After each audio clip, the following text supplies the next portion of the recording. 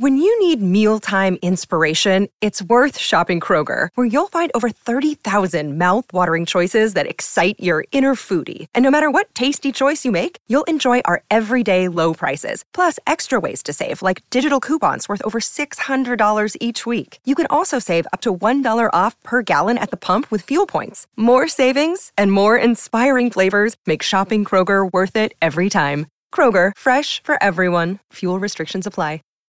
When you need mealtime inspiration, it's worth shopping Kroger, where you'll find over 30,000 mouth-watering choices that excite your inner foodie. And no matter what tasty choice you make, you'll enjoy our everyday low prices, plus extra ways to save, like digital coupons worth over $600 each week. You can also save up to $1 off per gallon at the pump with fuel points. More savings and more inspiring flavors make shopping Kroger worth it every time. Kroger, fresh for everyone. Fuel restrictions apply.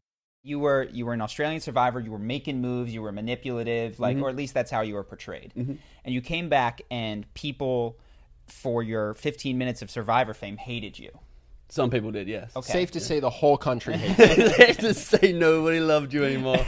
Your own parents turned against you. Welcome to Podcast 31. We have a guest today. Hello, everybody. Are you our first in-studio guest? Yes. By in-studio, in Ben's house. This is our friend, Benji. Benji. Our friendgy. I heard I'm the second guest, actually. You might be the first to make it to air. Let's not talk about it. You're the first where we haven't destroyed the files. By technicality, the first. So Benji, for those of you who don't know Benji, which is probably all Everyone. of you. Yeah. Benji and Ben and I have been friends for, 5-6 years? 5 years, I think. Lived together in New York. Benji left school behind to join us in Brazil. He started his own business while we started Charisma on Command. We've been friends for 5 years. He's in town from Australia. And, I know you wanted to talk about Survivor, right? Yeah, and he's a reality Here we TV go. star. Yeah. Australian celebrity. So who would have thought when you dropped out of college to join a couple knuckleheads? That I would make it. Fame I and would fortune. do it on my own. Yeah, we've mentioned you several times on the podcast about my friend who was on reality TV. He was on reality and everything TV. he tells us. Did you have anything particular you wanted to start with about reality TV? No, nothing to start with. Well, I have one because you told me to read your book, Courage to be Disliked. I started reading it. Did you? What do you like about it? 'Cause I told you that like 8 hours ago. I read last night, man. I read last night. I don't love it. What do you like about it? You don't like it?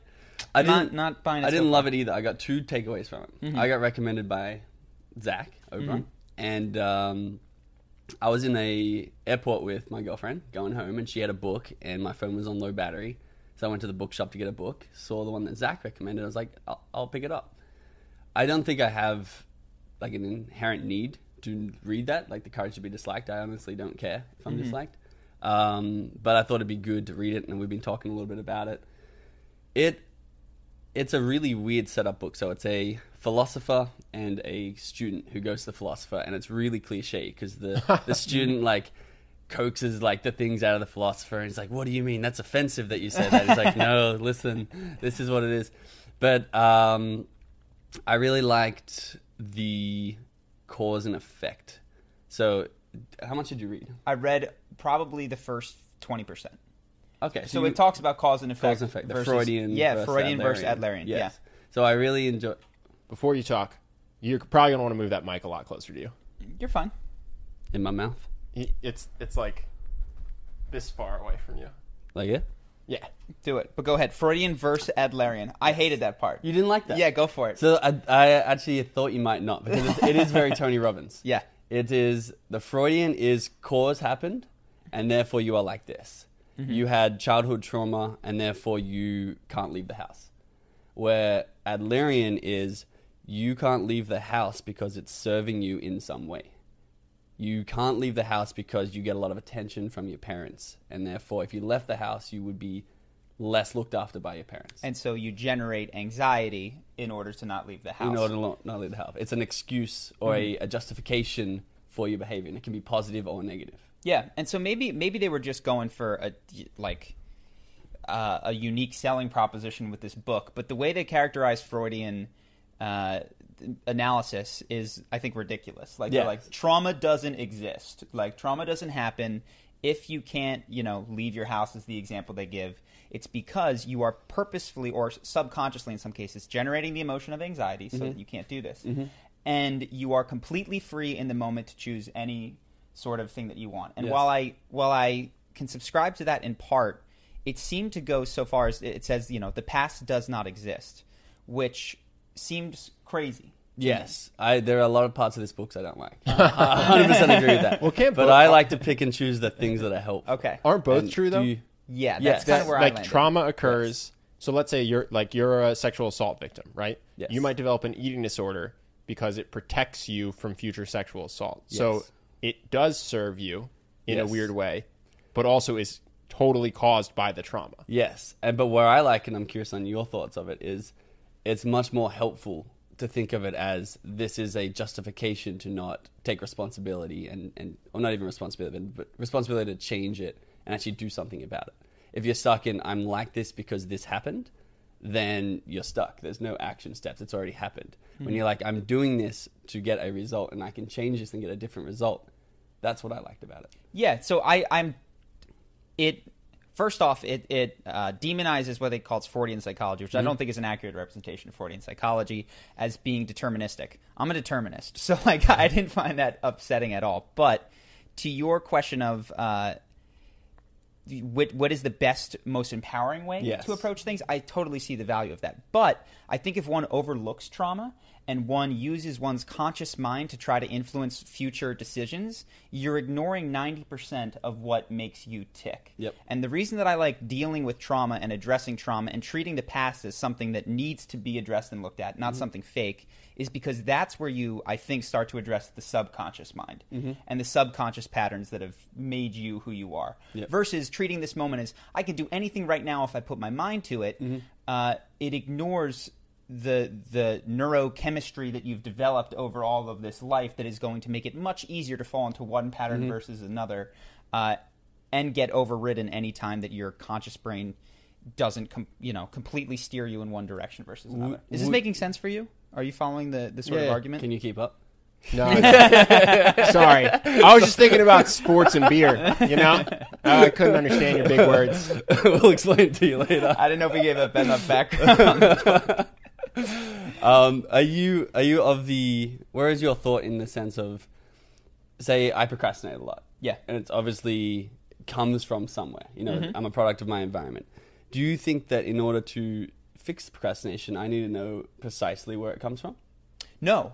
I think that, and this is, we probably agree. And the book was setting up a straw man bad guy in order to knock it down and make their point, which is not necessary. But for some things, address them on the conscious level of, you know what, I don't need to dig into my past necessarily to find out why I procrastinate. But I think for deeper stuff, it actually does. I know someone who's like brutally molested when they were 5 years old, repeatedly by their stepdad, and they developed a lot of stuff from that, a lot of issues, physical issues, mental issues, and repressed memories. And by doing ayahuasca and seeing a therapist, they've started to, because they didn't know that had happened. Yep.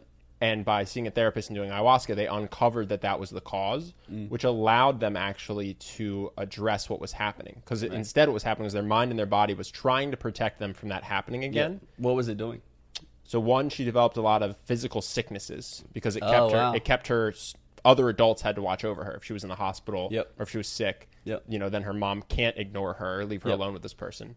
And then two, weirdly enough, there is a bit of, and I don't really understand why, there's a bit of it screws with what you think love is and who you're attracted to. So then it's, you find yourself in all these other bad relationships that are abusive in different ways because that's what you grow up with and you're used to. But then when you can address that was horrible and did happen and try to move through it and past it, you actually, in some sense, stop having to repeat the pattern. Right. Whereas I think if you just go pure NLP positive thought and you don't address the repressed memories or the trauma, you won't understand why why you're making bad decisions. Because I think the subconscious is stronger. So you're like, okay, I'm not gonna be attracted to any more people that are bad for me. And then you'll find yourself attracted to someone's bad for you. You're like, well, I don't know why this isn't working. Like every day I wake up and I think to myself, I'm not gonna do this. Right. But you keep making the same mistake until you address the subconscious. Right. So you'd say it's almost like a spectrum, and the extreme side you'd need to understand where it comes from, and the upper side you can probably just change your habits. Yeah, for sure. I think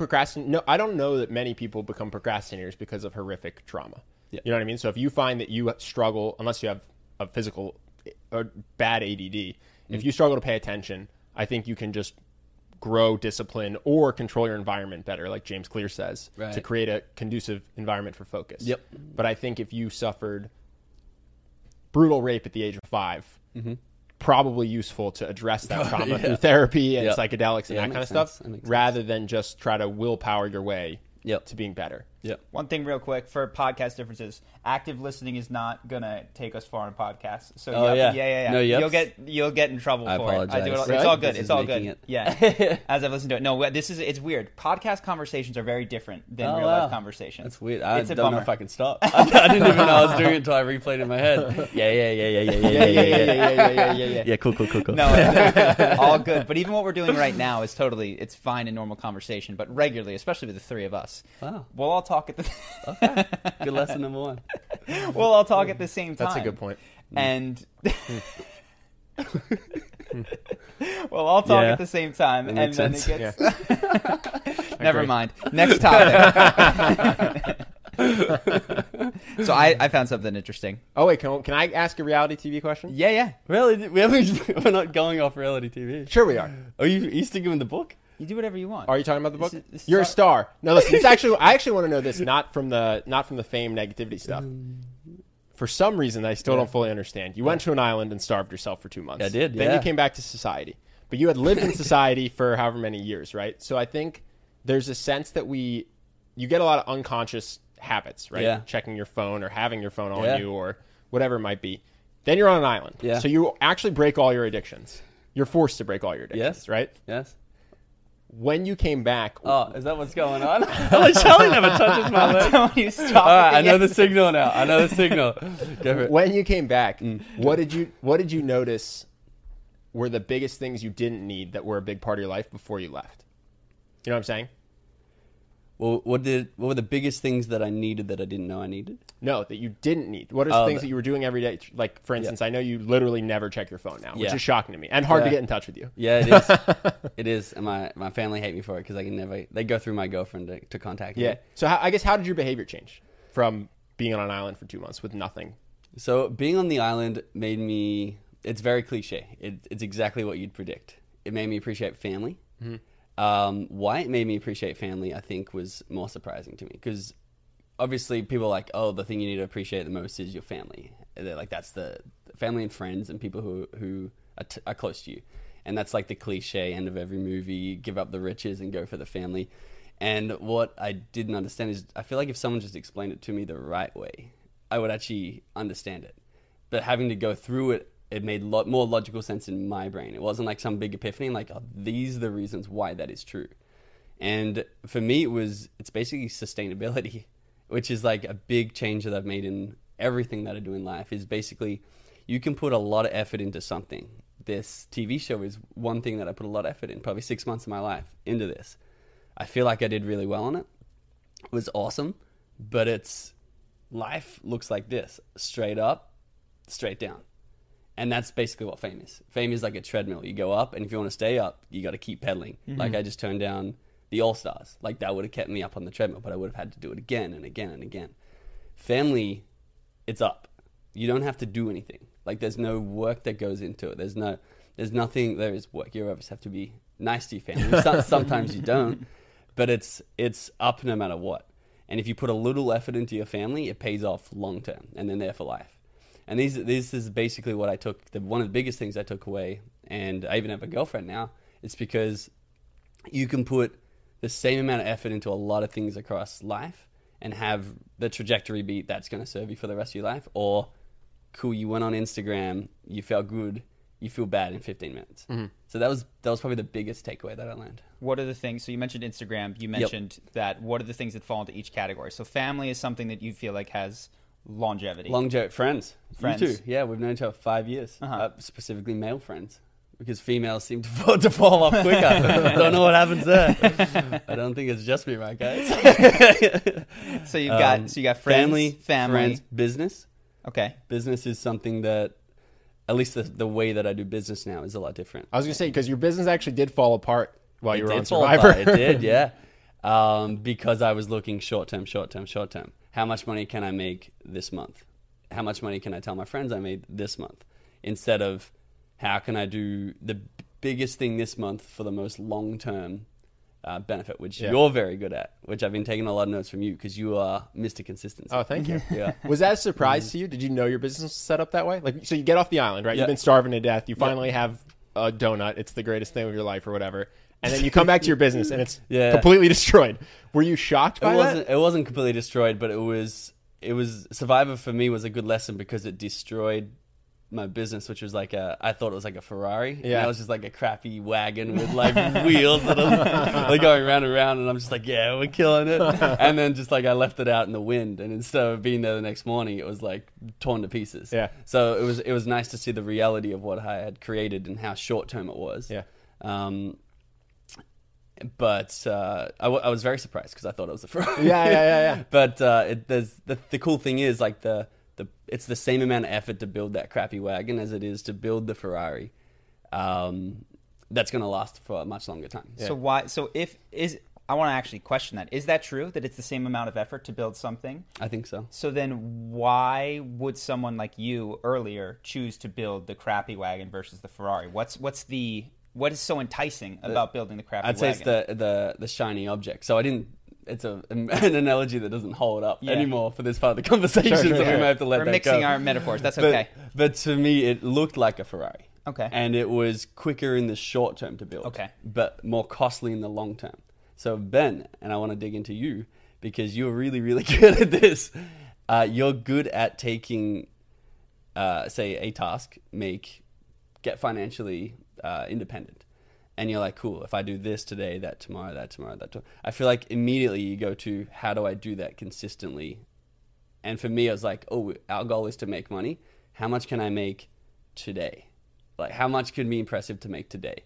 And I could probably make a decent amount today and a decent amount in a month, but I could make more than 12 times that month in a year if I thought, how much can I make in a year? Yeah. Mm-hmm. Which is funny because your superpower has always been, you of all of us can make the most money in a month. In a small amount of time. Like if I had to make money in 30 days, I don't know what I would do. But only because that was my goal. Yeah, exactly. Yeah. I had another question, but I blanked on it. My question to you is... Oh, no. Wait, excuse me, sir. Here's my question. It's my show. Here's my question. Are you going to plan breaks then? Because you would have just kept riding a rickety wagon, right? You had to leave. So do you think that part of being basically pursuing any goal is that you have to give yourself time away from it? To let it break down and test if it's a Ferrari perspective? Or this. Yeah. I think so. Yeah? I think so. Is that true for relationships and health too? Because I know you're super focused on fitness and relationships. Yes, I definitely think so. I think it's good. And I think it's good to have an outside perspective on it, which I think you guys are really good for in all areas. My question before you start talking again, why do you think you are naturally wired for that long-term consistent results? Because you are exceptional at it. I have no idea. Really? Yeah, I mean, I could think about it. Probably because of my parents. Yeah. I don't know what about them. Yeah. Ben's always been, I mean, I knew Ben when he was 15. Ben was planning colleges, middle school. For sure. Yeah. Knew where he was going to apply. He was early decision. Yep. I hadn't applied anywhere. I got into college before Charlie had to fill out an application. It's also interesting because I think it is it's a strength of Ben's, but it also has a flip side, which is you're more anxious about the future than Benji. And, for sure. And I land in the middle. Like Benji is the most... today, this month. I'm got like a 6-month, 2-year horizon, and you have a 40-year horizon for everything. Forever, till death. Yeah. No, my favorite story about Benji is when you had like $3,000 when we moved to Brazil total. Yeah, I had 3,000 Australian dollars. 3,000 Australian dollars. 2,000 and I asked for a security deposit that was like half that, right? I think it was actually 1,900. Okay, so you have $3,000. I go, hey, I'm gonna need 1,900 of that. I have no idea that you don't have money, and you just send it. Don't say anything and don't stress, and still come to Brazil. Like so you had very little stress about that. If that were me, the whole house would have known my financial situation because I would have been really stressed about it. You know what I mean? You were the most stressed moving to Brazil. Yeah. And you had the most money. Yeah. Yeah. So is there a way to get one without the other? Because what you're saying is that's my yang, dude. That's the black to my white. Yeah. Well, you're saying that you want this long-term orientation helps Ben because he builds for the long term, right? Which is like. Yep. And you zoom out, okay, 5 years, he's got something that is closer to that Ferrari that you're describing. But Ben also worries a lot about whether he has that Ferrari for the long term. Can you get one without the other? Ben's in a garage of 5 Ferraris, looking out to see if any robbers coming in. Oiling them, waxing the car, making sure it's buffed out. I don't know. I mean, they do seem tight together. You say you're in the middle. You say you are the... I think I'm mid-level stressed compared to you. Like, I wanted to talk to you about this. You, of the three of us, compared to Ben, I'm way relaxed. But compared to me, you're even more chilled than I am. Like, you just... Do you think that's a recent thing, though? Is it a recent thing? For you, that I'm talking about. To be stressed? I am a little bit. You know what? That's a great point that you make. Because when we were both in Brazil, I would say we were closer to the same. Yeah. We took in turns of sleeping in the living room. Yeah. Because we were Airbnb our room. It's almost funny when you have, at least when I look at myself, the stress that I have had has related to what I perceive I have to lose. Mm-hmm. And when I had nothing to lose in Brazil, I was zero stressed. Because it was like, what is the worst that could happen? I could not have a place to sleep. Well, guess what? I'm currently Airbnb the bedroom that I have, and I'm on a couch. I'm already on the floor. Like, my business could fail. Well, it would have to succeed before it could fail, because right now it's nothing. And the stress that I would still say is totally fine, like it's not anything to complain about, is greater than it was then. Mm-hmm. Not even in spite of, because of the success that we have had, because now I have something to lose. And weirdly enough, you've always had more to lose than me. Mm-hmm. And so I wonder if that's caused some of the stress. I mean, that's what the Buddhists would say, right? The attachment is what causes it. It's interesting. Maybe we need to throw away everything we There are more variables, though. Yeah. Because me, you, Dylan, Jawadane, Henry had no stress in... Mm-hmm. I'm just listing names. We're cool to do that. Okay. Some of the people that were with us in Brazil. Some people were in Brazil. We're all not stressed. And in the house, there were 2 people who were more stressed. Mm-hmm. The Ivy League guys. The Ivy League boys. Tweaky since we were 12, eh? 6th grade tweakers. But I would say now in your life, you would spend the most time with the Ivy League Ben. You think I'm rubbing off on him? Well, I don't know what you guys do in your personal time. I rub off on him. I would say I would like to eliminate that variable. Of just me being next to Ben. Yes, you would spend the most time with Ben. Well, you know what? It's true. Ben and I have met in the middle for sure. Mm-hmm. Yeah. I think Ben has calmed down, and I've gotten more stressed or uptight as regards the future. And yeah, probably if you move to LA. So yeah, we'll run a test. You move into Charlie's apartment. Charlie, you go with his girlfriend back to Australia. In 6 months, we'll see who gets stressed out. And I've learned the importance of family. Hello, you're just holding his parents' hands. Oh, good. Well, yeah. So I guess what you're saying, yeah, you're definitely right. There's more to it. And when you and I were close, because like you had your girlfriend the second time they went to Brazil. You and I spent a ton of time together. Yeah. I would say I was, as at least regards the business, completely chilled. Yes. Like it was totally fine. Interesting. I actually feel less stressed about the business now that we're successful than I did day one in Brazil. Mm-hmm. Now that you've been spending more time with Charlie as well. Yeah. But what I'm just saying, so Charlie, I have more to lose today than I did in Brazil. Mm. So that's the same variable Charlie had, right? Yes. But I think my stress has actually gone down, even though I have more to lose. Yeah. I think because I'm hanging out with Charlie and because I'm doing psychedelics. Shout out to psychedelics. I actually, sponsor. I don't know that we're going to get Shout out to our sponsor, psychedelics. Yeah, I would like to know the answer to this. I don't know that there's clearly not one variable. But maybe move to LA because I agree. Okay. It's silly to worry about the future as much as I currently do, given where we currently are, compared to the fact that I wasn't worried at all when I had no money, no prospects, and was like, I'm just gonna go back and get a lame job because that's where I came from. Interesting. Very interesting. So you had mentioned we talked about Survivor.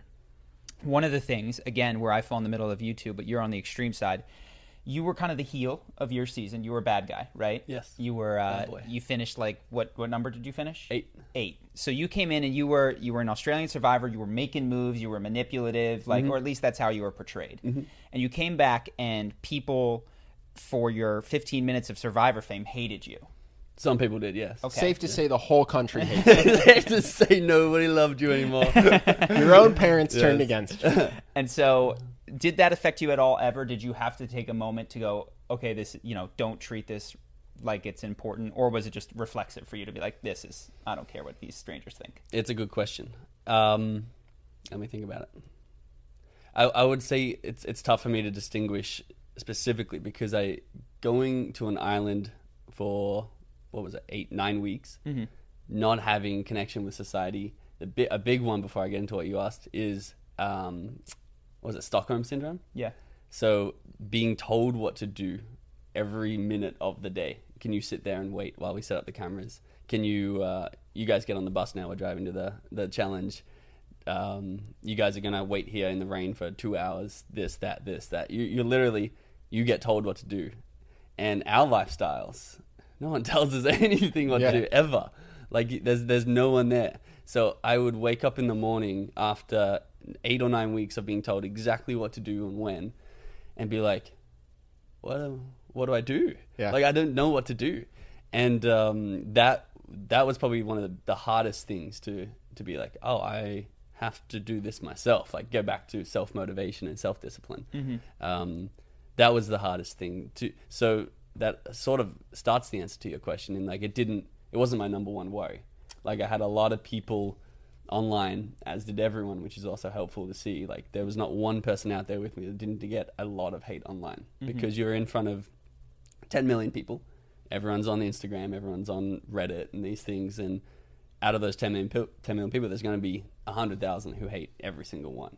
So I didn't see myself as uniquely special or uniquely hated in that, but it's like it's just a byproduct of being popular, or not popular, but known. Like you see, it's just a numbers game. You know other people that were in your season even before you. Did you have an easier time on average than some other people that you knew? I probably did have the hardest edit to manage. Oh, to manage. So yes. So your character and this is the other thing we could talk about. Like the reality portion is silly. It's so silly. It's so silly. You have no control. So tell some of these anecdotes, because I was blown away by some of the like how fake the reality television is. So I knew reality TV was fake, and I'm sure I signed something somewhere that prohibits this. But literally, you will see words cut from sentences. So the big thing you have to understand is there's 9 weeks of interviews, and you do 2 interviews of 2 hours a day. So they have 4 hours of content for 9 weeks. You've said every word in the English language, and they can make you say anything at any time, because what they do is say, looking at this camera and talking, and I start my sentence, and then they cut to me cutting something with a machete and finish my sentence. And that sentence could be from anywhere. Yeah. And if anyone's watching this and watches reality TV, listen for like the jump, so you can start to hear the wind difference, or like it's just like a little bit faster of a space. You'll start to hear it once you know they do it, and they can make you say anything. Yeah, watch out for the B-roll. The B-roll. Yeah. I remember I called you because they had one of your interviews where they had you say like, "Oh yeah, last year I made $8 million." Yeah, it's like I don't think that's true. Yeah. I texted you. I was like, "Did Benji make $8 million last year?" You're like, "No, why?" And I called you. Yeah. I was like, "Hey, why did you decide to lie about your income on?" Survivor. Yeah, you were just like, no, dude, that's not what I said at all. If you're watching anything on there, it's probably the opposite of whatever it was. Yeah, I thought that was fascinating, and then I rewatched it, and it's incredibly subtle. But you can see that there's the editing blips. Yep, where the cadence changes. Yep. Yeah, I probably said $1 million, and they changed it to $8 million somewhere. Because you said 8 somewhere else. Yeah, it was crazy. That was what blew me away. I was like, oh yeah, they're gonna like pick and choose segments and stack them together to create a character. In my head, reality TV was you have 24 hours on camera. You're a dick for one of those hours because you get cranky because you haven't eaten in a week. Yes. Right? And they go, okay, forget the 23 hours where Benji's helping bandage people's wounds and being really nice. Right. And we're just going to show him being a dick so we can paint him as a dick. Right. I knew that happened. Yeah. I didn't realize that they literally have you say, I made $1 million last year. They go, okay, now take the 1. Remember when he said the number 8 6 weeks ago? Throw that in there instead. Because I guess it sounds better. I'll tell you a better one, or at least it's more annoying to me because I was out there and had to put up with this stuff. The winner was not strategic, was not there. She won because she wasn't a threat. Coasted all the way to the end. What they have you do is they have you describe things that other people have told you. So, for example, if you were really sneaky and you hid something in Charlie's bag and Charlie got exposed, I would say, so Ben told me that he did this to Charlie, something. And then because I won, they need to rewrite a story for me. And even though you did all the moves, you did all the great stuff, they would literally edit my story to sound like I did it. and you would not even be mentioned. Wow. And you'd sit at home and you'd be like, what? I did that. Lucky that didn't happen to me, but what was annoying was the winner looked like they were just geniuses running the game. Geniuses, running the game. It was ridiculous. That's crazy. Yeah. But so going back to the question, so you had a hard edit to deal with. Do you think that if you looked around, because your sister was also on the show, you had friends that were on the show, did you cope with the fame and some of the backlash better than most of the people that you knew? So what's the difference there? And for instance, did your sister have a more difficult time with it? Yes. Okay, so why? What was her struggle versus yours? What can people who are concerned with what their friends think of them in real life or on the internet learn from how you dealt with it? It's a very good question. I'm going to go broad and you tell me if I need to go more specific. I think no matter where you came in Survivor, we use Survivor as the vehicle here. There's 24 people. No matter where you came, it's not a linear 24th struggled the most, first didn't struggle at all. The pattern is however you deal with stress, however you deal with backlash, however you deal with somebody who hates you, is how you deal with it when you're on Survivor. So the person who came first in one of the seasons struggled, depression, anxiety, went crazy. Some guy came 18th and he's just like, oh, best experience of my life, like such a great opportunity to go out there. I had fun. Yeah, I didn't make it, but it was a great time. And for me, I identify, I think half naturally and half forced or like learned, as I'm not a sufferer. I'm a very happy person. I'm very appreciative. I have these beliefs, I feel like, that really help me. Oh, this is a great opportunity. I read a DM that someone's like just tearing me out because they hate my character on Survivor. One, I think a side one is I separated my character from myself. But I'm like, oh, that's a great opportunity to learn that I feel like most people are uneducated. Most people are, on average, the average person is average. And so I'm like, that really drove that in on these viewers of Survivor. Like, I actually don't want to spend my life around them. I don't want to be around those people. I want to surround myself with really incredible people even more because I was getting those messages in. I'm like, oh, you really have to protect yourself from this sort of stuff. So how does someone learn that? Because we get a lot of messages from people who really care about what their friends think, or even what people in their school that they aren't friends with think, or coworkers, what do they think of me? I think it's really easy to get concerned with how other people perceive you. Yes. So how do you weaken that worry? It's a very good question. I think that the problem is I didn't start from there. I don't think I was ever really at that position, so I can't confidently say those first steps. Sure. What I can say helps me is how do I identify myself? And like, identity is like the strongest thing that you're not going to go against. And I identify myself as one of the happiest people, someone who doesn't suffer. I identify myself as a really good person. Like, I think I'm a really good person. And these identities are stronger than, it's like, I think you gave me a really good analogy once. It was about talking to girls, and I love this one. And I feel like it holds true here. It's like, when you walk up to a girl and something goes wrong, you're confused. and you were like, it's like, if I walked into a room and I flicked a light switch on and the light didn't come on, I'm confused. I don't blame myself. I blame the light. And it was like that, just that confidence in yourself. It's like, oh, it's cool to go up to a girl, and if something goes wrong, you're like, why didn't that light turn on? Like I hit the switch, and it's not. You don't like reflect inwards and take shots at yourself. You're like, oh, there was something there about I missed the switch, or I missed the promise, missed the approach. But it's like that. I do have that confidence that I feel like people don't have in my identity. Sure. How do you strengthen your identity? Do you do anything like affirmations or incantations or meditations? Yeah, I would say I've done all of them. I don't like meditation. I'd say incantations are the best. Jump on a trampoline, smacking your chest and get in a good state and just reaffirm whatever you want to reaffirm. Like some of the ones like, all I need is within me now. Every day, in every way, I'm getting stronger. These are ones that I have done. I don't do them now, but I have built that up. And I think a big one that I'm learning, I think Charlie does this really well. If you can understand why things happen, even this goes back to the trauma stuff. If you can understand why are people reacting this way? Mm-hmm. Why do I feel this way? And you can understand the deeper layers of it. You can fix it, or you can just observe it. But it's like, oh, my mum said something mean to me, and I'm like, well, she's hurting. Mm-hmm. I'm not reactive. It's like, you're mean to me. I'm like, oh, she's hurting. She needs some more love, and try and step back a little bit from it. Mm-hmm. I'm hearing a couple things just because I'm trying to listen to what comes naturally to you that is embedded in everything you're saying. Yeah. So one of them is that you depersonalize the attacks in a lot of different ways. You're like, this is about them. This is about my character. This is, you separate who you are from what is being said about you.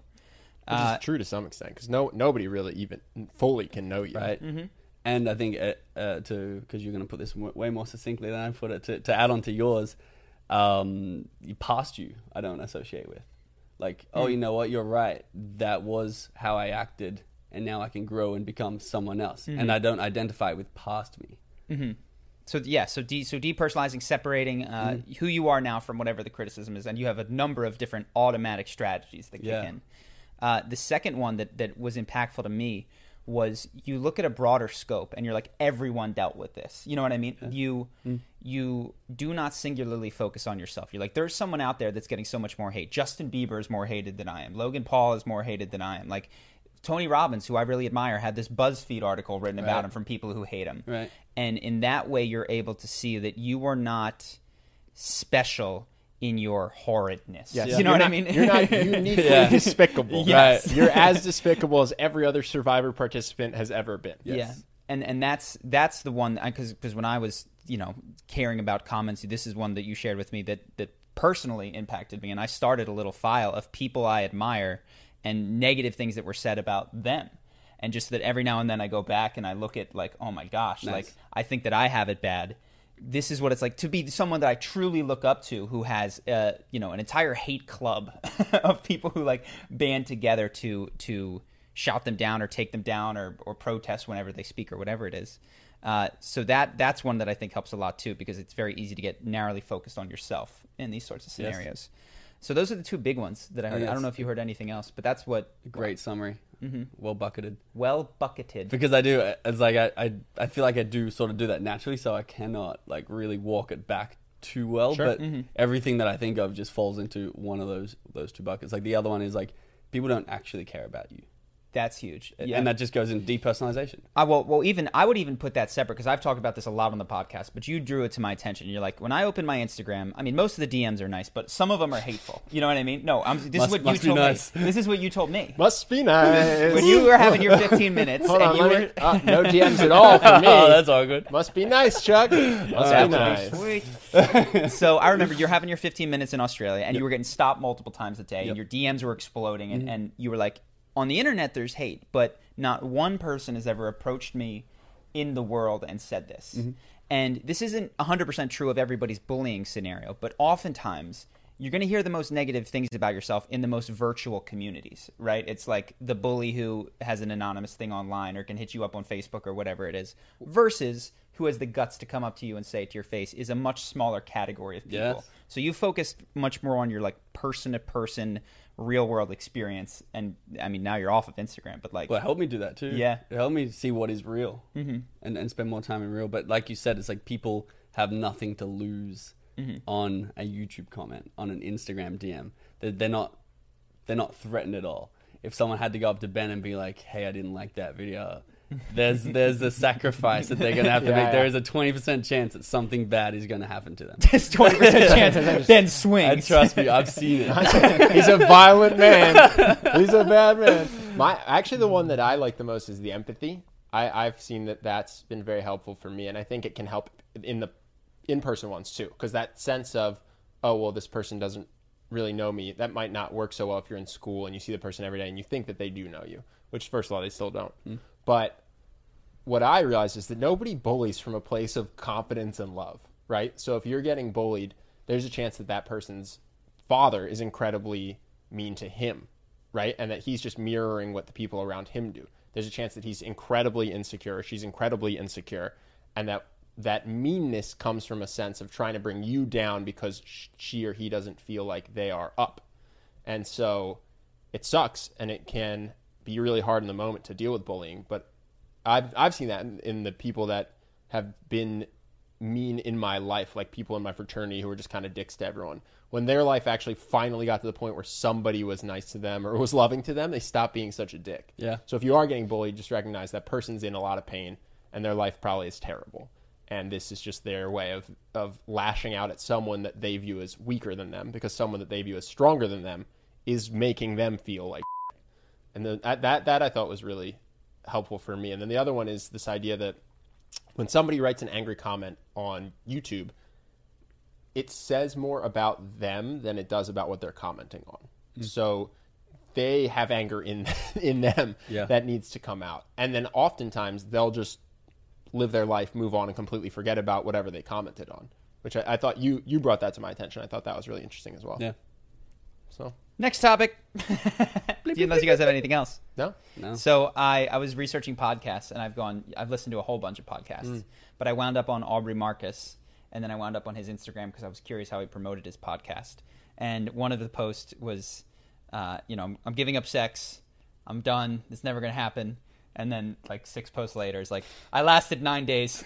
Wow, really? 9 days. And I just thought it was funny because I've talked about having a time in the future. Right now I'm dating, but a time in the future where I was like, you know what? If I'm not in a relationship, this would be a good exercise to do. Yeah, you keep saying you'll go monk mode. Go 5 or 6 months, just allow that to not be a focus or part of my life.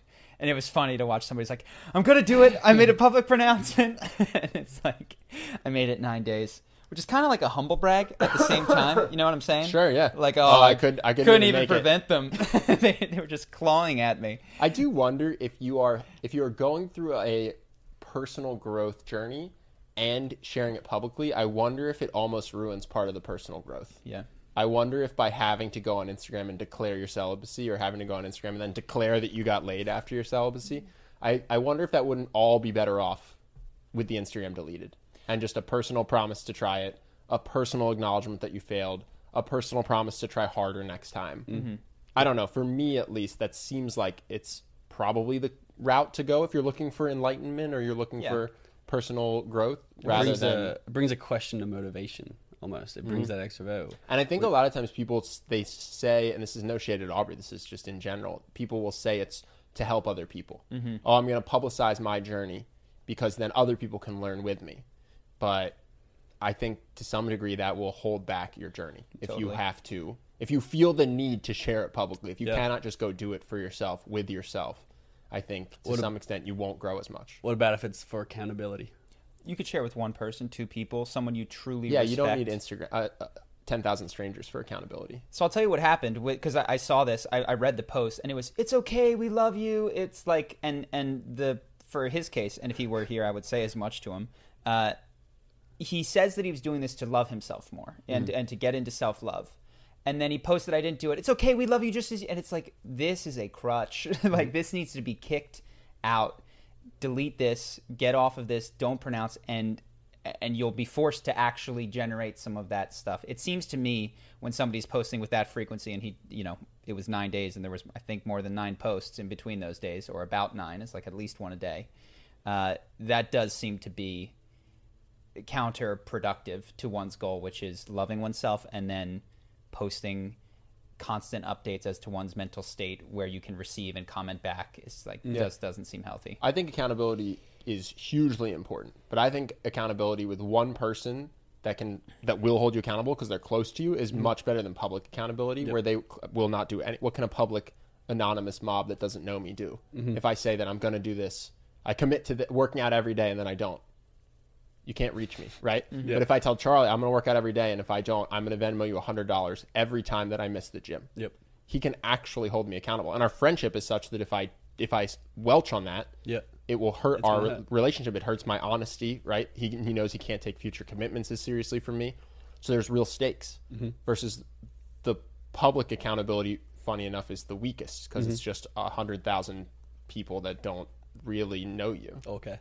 Yeah, or care. They don't care at all if you're going to the gym or not. Right. Well, you know what? Because I just watched one of my old videos in an attempt to try to figure out how we started, because I'm trying to figure out how to grow the podcast. I looked back on how we grew the YouTube channel, and I think this actually on the surface runs counter to what you're saying, but if you dig into it, it actually lines it up exactly. So one of the first videos that we ever put up was me going, I declare that I'm going to do a video a week for 52 weeks. And, I'm going to do that for the YouTube people. Now, I believe that on the surface, that looks like, oh no, he's getting public validation. But the truth is, nobody validated me for that commitment. It was not something that is approved of, or that people are like, wow, you're a hero for making this. But it was something that I would have suffered consequences if I didn't live up to. In addition to that, this was a promise to deliver what was essentially something of value to someone else. Saying that I'm going to lose the weight, or I'm going to not have sex, or I'm going to not do this, the other person isn't counting on you to follow through in those scenarios. Your fans don't, okay, you lost the weight. It doesn't impact me. But if you promise me one useful video a week and you don't show up, I'm going to be a little bit angry at you. That's good. And so if you are going to do accountability, make it something that is for them so that they're going to be angry about it when you don't follow through, as opposed to just, I'm publicly declaring this virtuous goal that I'm going to try to accomplish. Yeah, makes sense. But same topic. I don't know if you talked about this on the podcast yet, but you are considering celibacy. Considering in a future sense. Yes. No, I believe it will be part of my life, honestly. It was a huge part of my life for a long time. Voluntary celibacy? For about 19, 20 years. I foresee involuntary celibacy in my future. Even with those DMs? Even with those DMs. Wow. No, I do think that I will go 5 to 6 months at some point within the next 3 to 5 years. That is my prediction. That's your pledge. That's not a pledge. To the people who care, and we'll hold you accountable. Well, you'll get on my case. I know it. And I think I'm more curious on the motivation. The motivation is because it's lessened, but it's the same as Aubrey's motivation, which I think is the right motivation minus the Instagram aspect of it, is using particularly members of the opposite sex liking you and validating you in a sexual capacity as a route to feel good about oneself. And I think that it's tough because when you're in a relationship, hopefully that's a part of the relationship. But if you get out of a relationship, I think it's kind of like cutting out sugars, and it's like, this would be a good thing to do for a period of time just to sort of reset where I look to feel good about myself. I don't look to be liked or to be pleasing to other people. I look to some sort of internal thing with more ease and regularity. So that's why I would do it. Yeah. And then, it's not like a vow of forever, I don't think. Maybe. Who knows? Pledge it now. Pledge it. Put it down. Pledge it. Pledge it. Yeah, that's why. Because I think it's too easy for me to receive validation from that and numb any internal discomfort that I might otherwise have to deal with. I would, hopefully go longer than 9 days, but I think it would be easier for me to go longer than 9 days. Let's be real. My DMs aren't that active. No, Aubrey Marcus. You don't have to try and tone it down now. We heard the truth. Yeah. We heard the honesty. I heard the humble brag. It's just too easy for me to get validation from the opposite sex. And tell me, why don't you want validation from the opposite sex? Because I think it's a crutch. It's that's the best metaphor. We're screwing our metaphors up today, but it's you have this leg that could develop strength if only you tested it. It's the self-love leg. Yeah, and it would be it would be hard, it would be sore, and it would hurt, and it would struggle, and you might fall. And so, in order to avoid that, because it's uncomfortable, you just walk around with this solid crutch. But you're crippled in some way forever. And so, what you want to do is you kick that crutch out, and then you go, okay, like this leg is going to get strong. Or it's going to get strong. Or I'll find another crutch. Or you carry a crutch and you have a backpack of other crutches. So if that crutch were to break, you never have to rely on your weak leg. Yes. Or you could get yourself a Ferrari. Yeah. Drive around in that, don't need a crutch. But I would actually say that is similar to my train of thought. And that's why I feel like instead of going for celibacy, I went for monogamous relationship. Because I don't know, and maybe I'm not as enlightened yet. I don't know if the ultimate goal is to walk on the legs. It is to get the most sustainable crutch, the one you don't have to replace every week or every month or whatever it is. That's a great point. And so, so family they could be considered a crutch, but their crutch is going to be there the whole life. Hopefully. Well, this is the Buddhist point. Like, depending on how far you zoom out, nothing is permanent. Everything is going to be left. The only thing that will be here from start to finish is your own consciousness. So anything outside of your own consciousness is an attachment to something that is impermanent and a crutch in this metaphor, family included. Like, you're very fortunate that everyone in your family is healthy, and I hope that stays for as long as you are alive. Thanks, Joe. Which, weirdly enough, is a way of saying, like, I hope you die first. We're all rooting for it. All at the same time. All at the same time. 1, 2, 3. But yeah, and there are things that have more reliability than others. In my life, I would say when relationships, are in the middle to short term, honestly, when I look at how long they last. And I mean romantic relationships. Yes. I would say friendships are in the medium to long term, like you can rely on them. And that's just based on my experience. So the reason that I don't choose to make my plan, okay, this is going to be a forever romantic relationship, is because that's not been my experience of romantic relationships. It's and not what I see. Interestingly, you're not talking about going celibate from friends, for instance. No, you're not saying the way I'm going to teach myself self-love is to stop hanging out with my friends. So correct, because it is a more dependable crutch. Yeah, and weirdly enough, maybe one day I'll be like, oh man, a friend will die, and I'll suffer, and I'll be like, oh my God, that's impermanent too. I'm gonna have to go sit on a mountain by myself. And can I offer another reason though? Potentially, I think that most people don't replace self-love with friend love. I think most people replace it with romantic love. This idea of you complete me. My ex and I used to say, you're my person. This person that's meant for me, that completes me.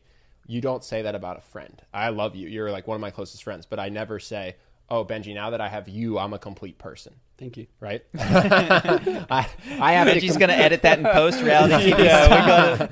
Remember the caveat? And here he is saying that I complete him. Smooth over, Charlie. You know what I mean? So there is this sense of I still have to be a complete whole, even if I have amazing friendships. Yes. But I think with the romantic relationships, some people can lose themselves a little bit or feel like they need that other person in order to be whole. So I think that's why people like Aubrey or you or tons of other people say that celibacy is important, but not being friendless. I think those do fill different psychological roles. I think monks are friends with other monks, probably, right? They're just all celibate. I think that's indicative of something that Buddhism has existed for a long time. Yeah, that the attachment that is created in a romantic relationship is something unique to a friendship. That's why people like them so much. Yeah, that's why people get so infatuated with the romantic partners. It does something very different to the brain than a friendship does. And weirdly enough, this is I've talked about self-love on the channel now for 3 years, but there is a sense of, I've talked about in that first video, the pillar, the leg, call it whatever you want, and having these other legs supporting it. And one can be your reputation, it can be your popularity, it can be the people that you date, it can be any of those things. And I'm wondering at what point in my life I'm going to have to just kick all the ones that I'm leaning out. And monks shave their heads. I thought about that. I was like, I might shave my head on camera, Britney Spears style. And because I get it, I'm attached to my hair. I would be embarrassed or scared to walk around bald, and maybe for that reason I need to do it. So in due time, though, I would say if I am on the monk's path, it's the sidewalk.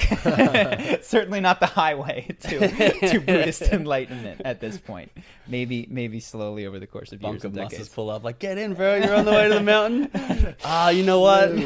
I'm good. I'm dating right now. I said it within 3 to 5 years.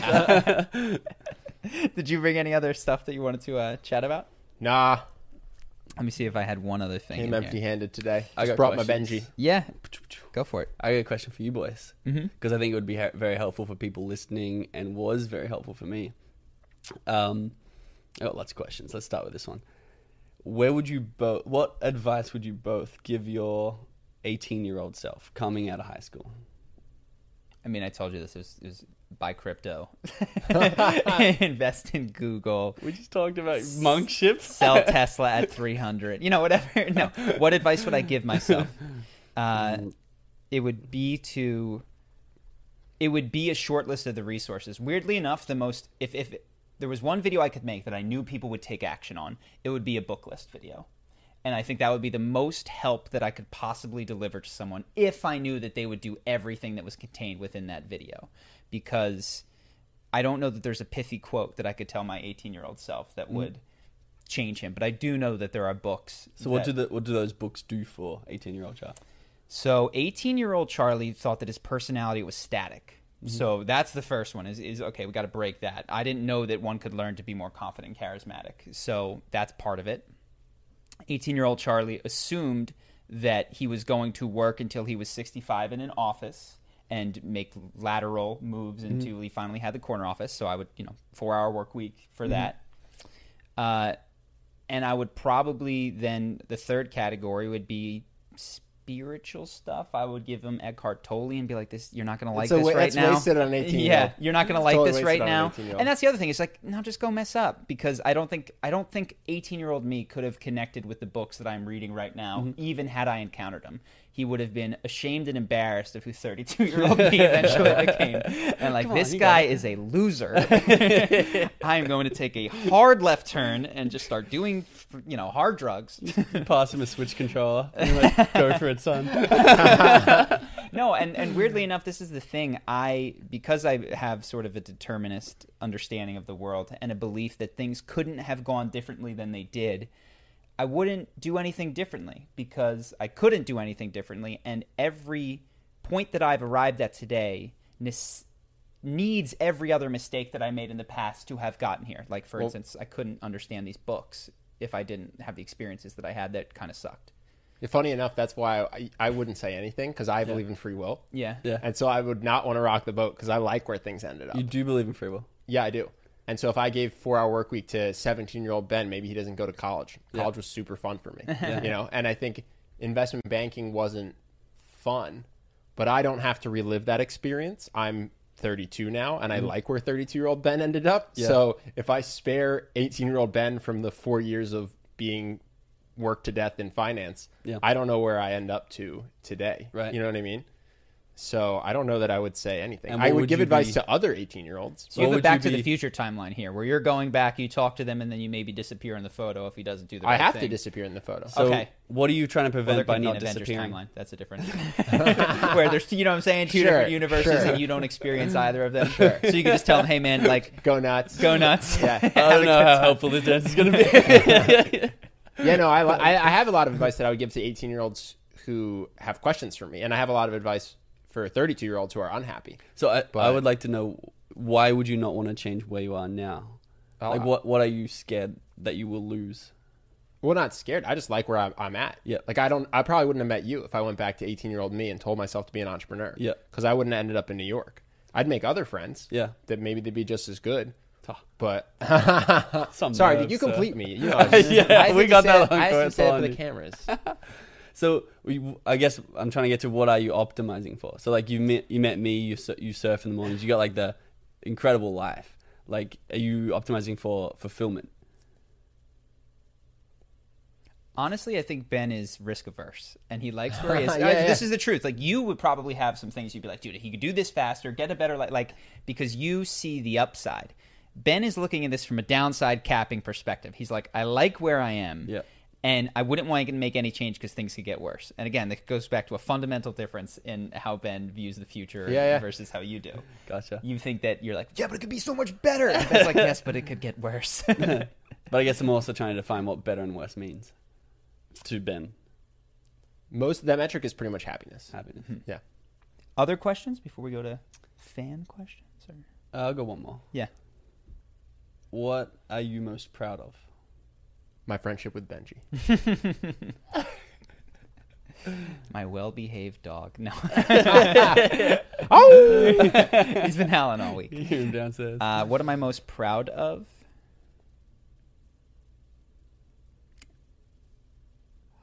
Do you have one? I don't either. What are you proud of? I suppose the YouTube channel would be the thing that comes to mind. But also, I'm not totally there, clearly, because I still get competitive and that sort of stuff. But I feel less, as I've moved towards a more determinist style of thinking, which basically is that I don't see a space for free will in my past or in my present or in my future. I think that every thought that occurs to me wasn't chosen. It occurred to me. And then the weighing of thoughts that happens is based on, a past string of values that were weighed before, and then they create outcomes in the world, much like billiards, just a very complicated set of billiards tables that then moves my body, my lips move, and here I am. So to take pride in anything is kind of silly. It's kind of like taking pride in a movie that I'm watching when I'm just an audience member. And it's great. I believe in consciousness. I believe that I'm aware of what is happening, but I don't. Yeah, it would be like taking pride in Captain America lifting up Mjolnir and be like, but why not? That was my most proud moment. Because I don't identify, or not all the time, and certainly there's moments where I deeply identify with these things, but increasingly I identify less with the things that I have done in the past. So in order to take pride, one needs to say, it could have gone differently. Yeah. Right? I could have taken a different thing, and I am pleased and proud that I chose that. Not necessarily. I mean, you can just feel pride. You could be proud.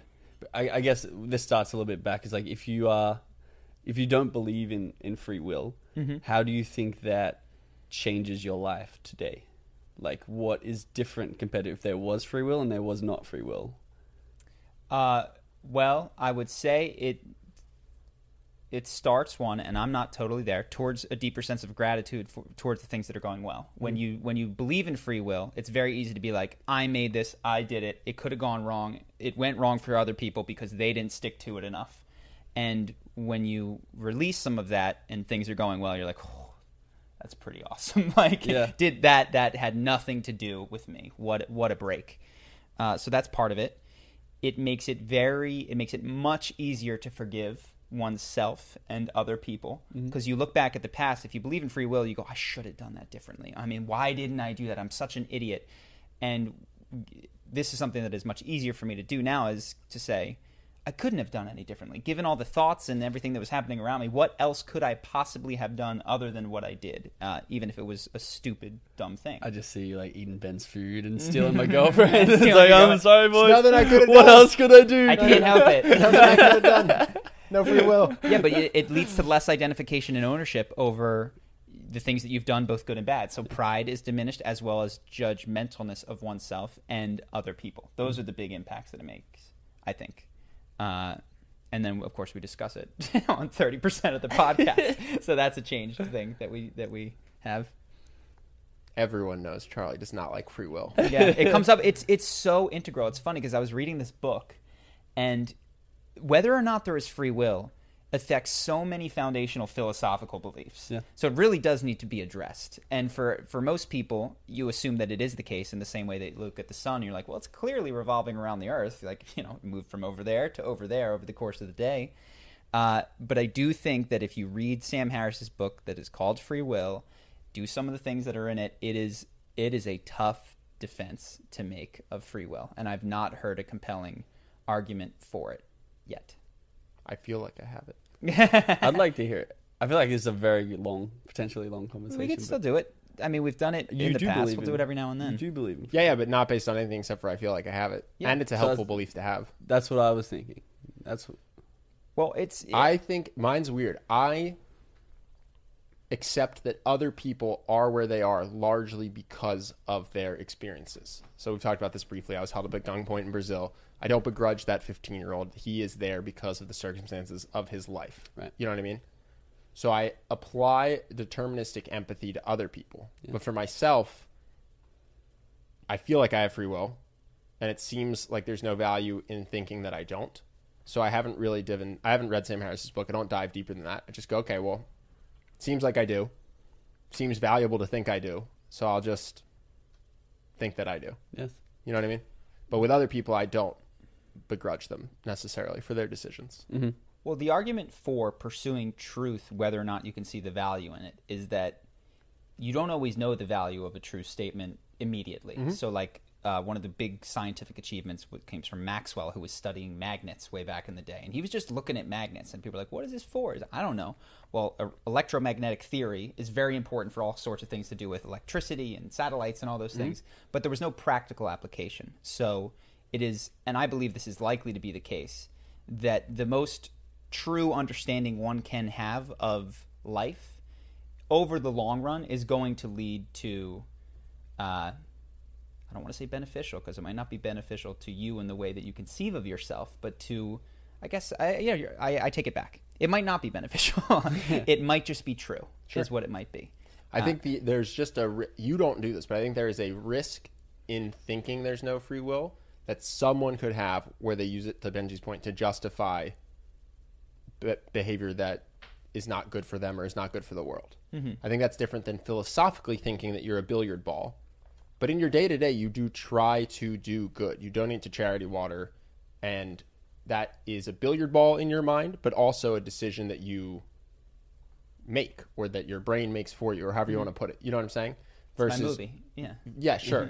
Versus going and being really greedy or really mean or really mean-spirited and hurtful, and then going, can't help myself. For what it's worth, I've never heard of that as an outcome of anyone who has seriously inquired into free will. I mean, the people who are arriving here are Sam Harris and his ilk, who are already super thoughtful, and for whatever reason, once they come to this, are not like, well, I'm just going to kill everyone now. Mm-hmm. It doesn't tend to be the way that they go. So yeah, but what it has done is, I think I'm probably more forgiving and less prideful are the two biggest things. And I'd say less proactive about changing the areas of your life that are suboptimal. Mm-hmm. Yeah. I think that's definitely something I've seen. It's like something will be suboptimal, or it'll be not tied to your identity perfectly, and you'll just go, well, this is my path. And it's also, that's not just free will. There's other similar or concurrent beliefs that inform that as well. So that's not necessary as an acceptance or a belief or whatever you want to call it, that the deterministic world is a more accurate view of things. Mm-hmm. But yeah, do you believe in free will? I'm not that well educated on it. Mm-hmm. Technically, I've seen a YouTube video about that book, mm-hmm. and I cannot think of a rational argument that helps be like, no, I do have a choice, and it's not my environment and my chemistry that have made that. Yeah, it's impossible to disprove. Exactly. From what I've heard about Sam Harris's argument. Yes, but I don't. If I live my life according to that, according to changing my choices or pretending to change my choices because of that, I'd see my life getting only worse. Mm-hmm. I see myself having less joy, less happiness, less fulfillment. So I don't actively subscribe in my day-to-day life to it. Got it. Well, you one of your core values is happiness, right? Definitely. Same with me. Yeah. Charlie's core value is truth. Truth. So he doesn't care if it makes him, I mean, you'd like to be happy, mm-hmm. but the idea that it is less happy or more happy doesn't matter. Mm-hmm. The ultimate pursuit is philosophical truth, right? Yeah, I mean, I was happier when I thought that Santa Claus was real. Yeah. No question. I cried that night. I couldn't have predicted it at the time, but an honest understanding of the world is beneficial, and you don't know it when you're, 13 years. No, just kidding. Are you better off? 7. I was 7. Wouldn't you be better off if you just believed in Santa Claus? No, because then I mean, there's 100 reasons that I could give you. You'd make sure you were on the good list every year. And you might be able to coax certain behaviors out of oneself for believing things that aren't true, which is why we lie to ourselves and to others in order to coax behaviors that we think are the best.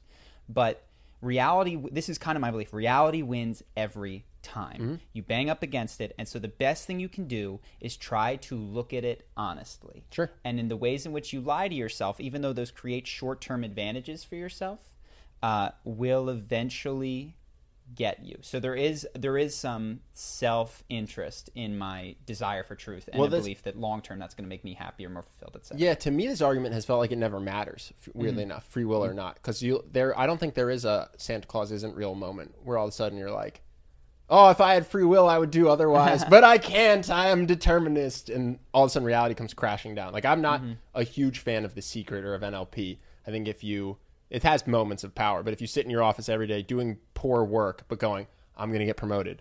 I'm going to get promoted. I believe I'm going to get promoted. You're not, because you're doing shitty work, right? But I don't see the rubber meeting the road ever on this, because I think it is almost like whatever you believe is true. So I'll give you one area where I think it might help, and I wouldn't have predicted this. So we've done ayahuasca several times. The shaman there, one of the things that she said to me is that like the next stage for you is going to be unraveling judgment. Mm-hmm. And when she's often been like, write down all your judgments that you make in a day about yourself and other people. Just write them down, just to become aware of the places that judgment occurs.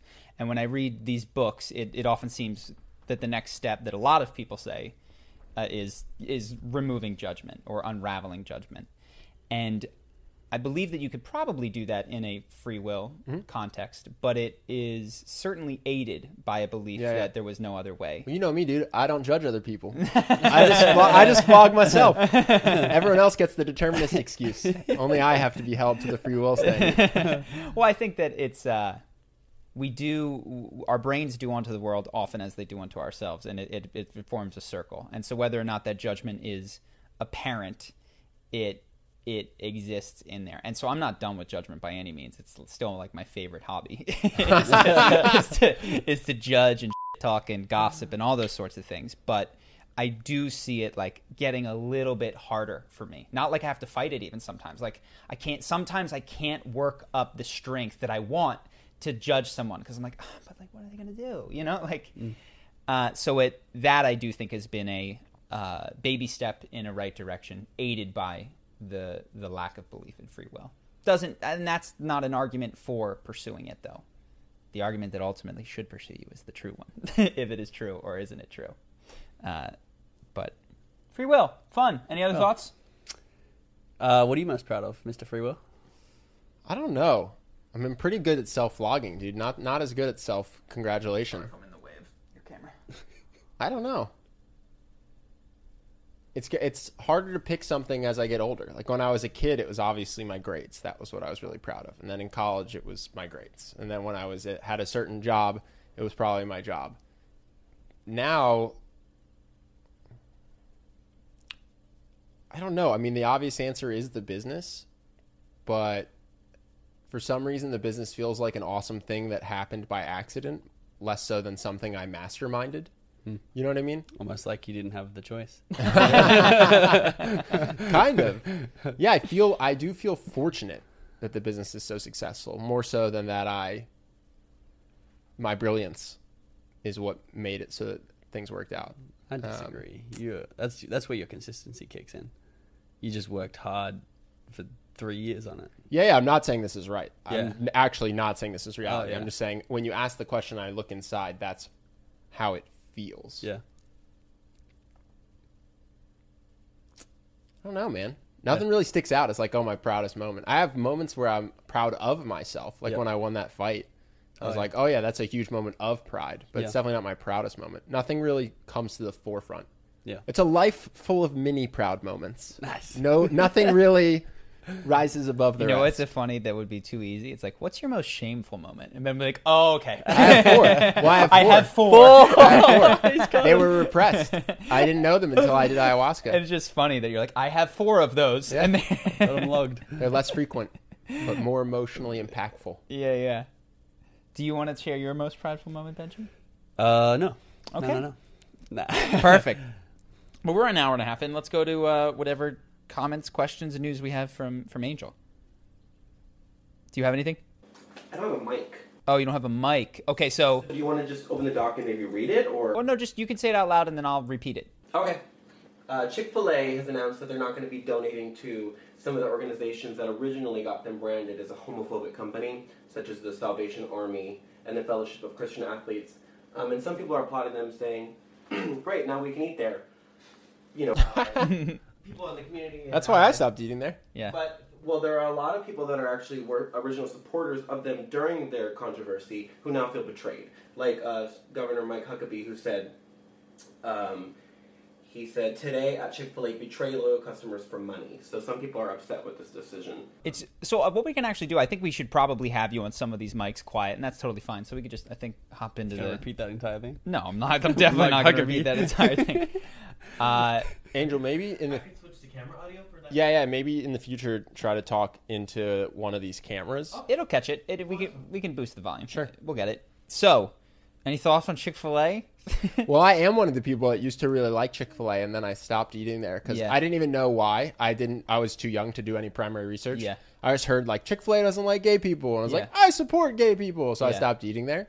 So yeah, I don't really have any impact on this because I don't imagine I'll put it back into my diet now because I would have stopped for other reasons. But. Well, I don't know. Perhaps they've had a new change in leadership, but one would imagine that this was not a decision made of moral or ethical concern, rather one made of money, financial concern. And it just tells you, okay, we've officially hit a point where Chick-fil-A probably took a bit of a ding back then when they said this, but where it's gotten to be so much that even people who are genuinely homophobic in some way will put that to the side in order to do business, which just tells you how large the group of people who are, I guess, consumer activists may have become at this point. Well, I think I told you this. I know you're skeptical of studies, but I read a survey. Okay.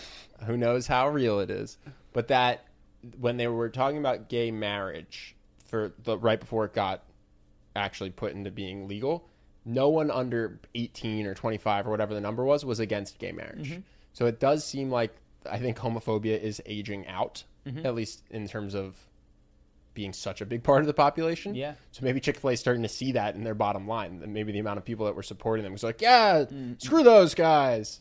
That's shrinking. Yeah. And the amount of people who are going, I'm not going to eat there if you guys aren't cool with gay people is growing, I think. What did they do? I forget. I don't remember. That's what I'm saying. I when this happened, I didn't hear what they did. I just heard that they don't like gay people. Yeah, Angel, do you have any idea? Yeah, it was sort of a chain of events. So they donated to organizations that had anti-LGBT views and did not support gay marriage. Okay. So Chick-fil-A didn't technically do anything directly homophobic. It was just layers.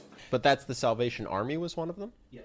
I did not realize the Salvation Army was considered a Why, homophobic imagine, organization. How do they hold those sort of views? Has the Salvation Army hold those sort of views? That's what I was saying. I don't know. They're all faith-based, so they all just sort of follow the Bible? Well, it sounds like it's, and maybe Chick-fil-A got, because in my mind it was like, Chick-fil-A hates gay people. And what it sounds like is Chick-fil-A is religious. And the Bible is not particularly kind to gay people.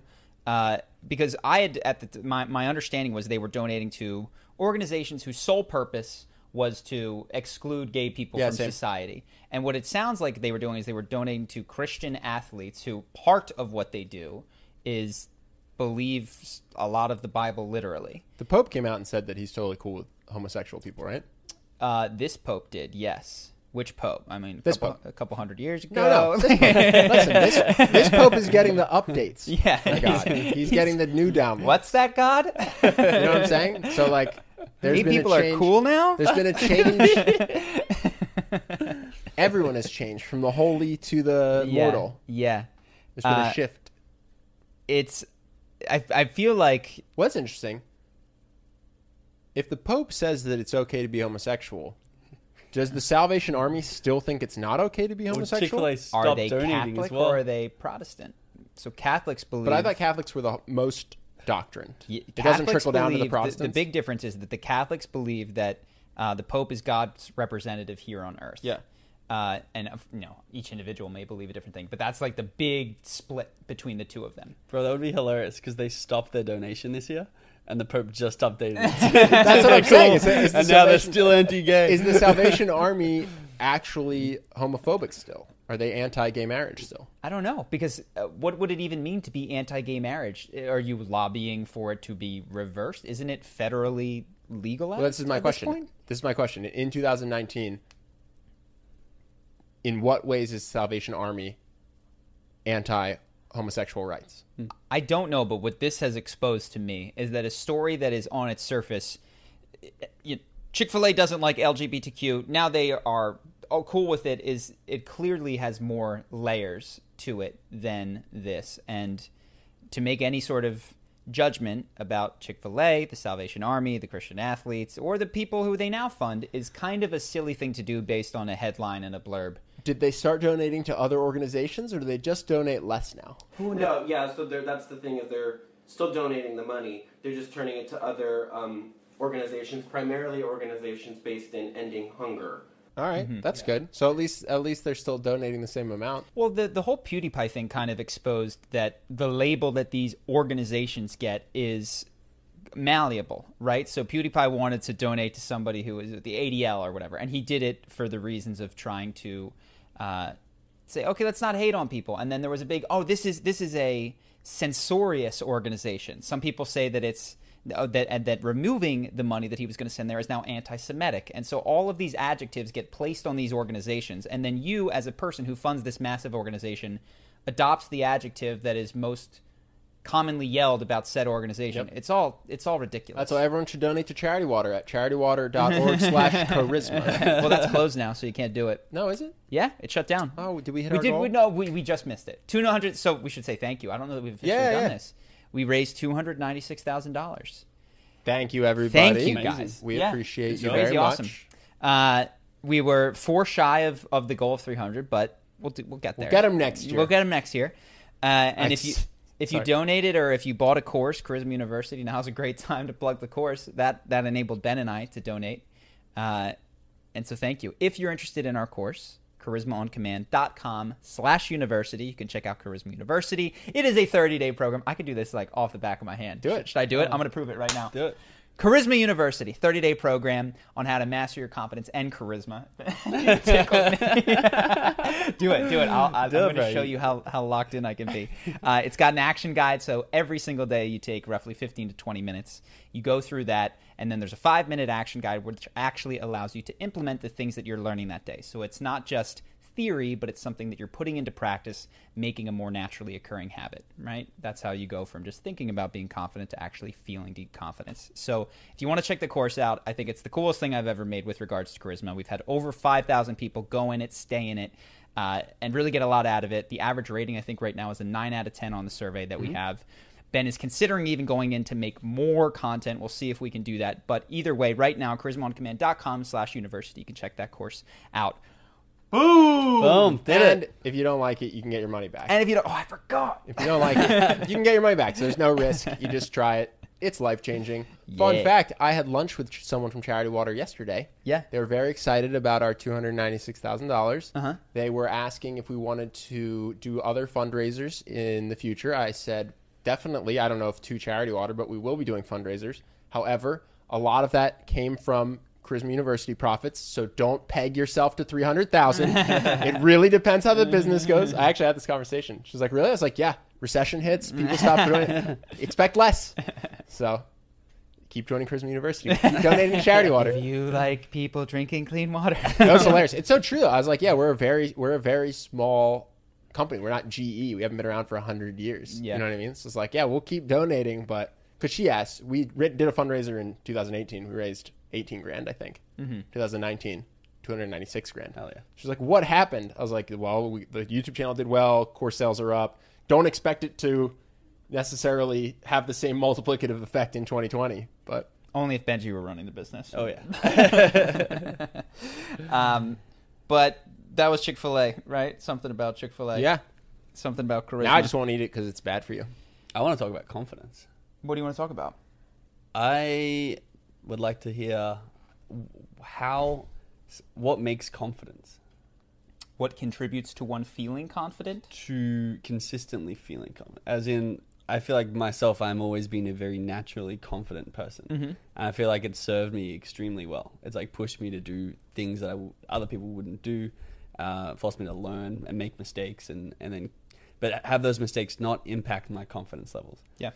I've seen people from my own family, same environment, same upbringing, be the opposite, and it deter them from making decisions that I feel like they should make.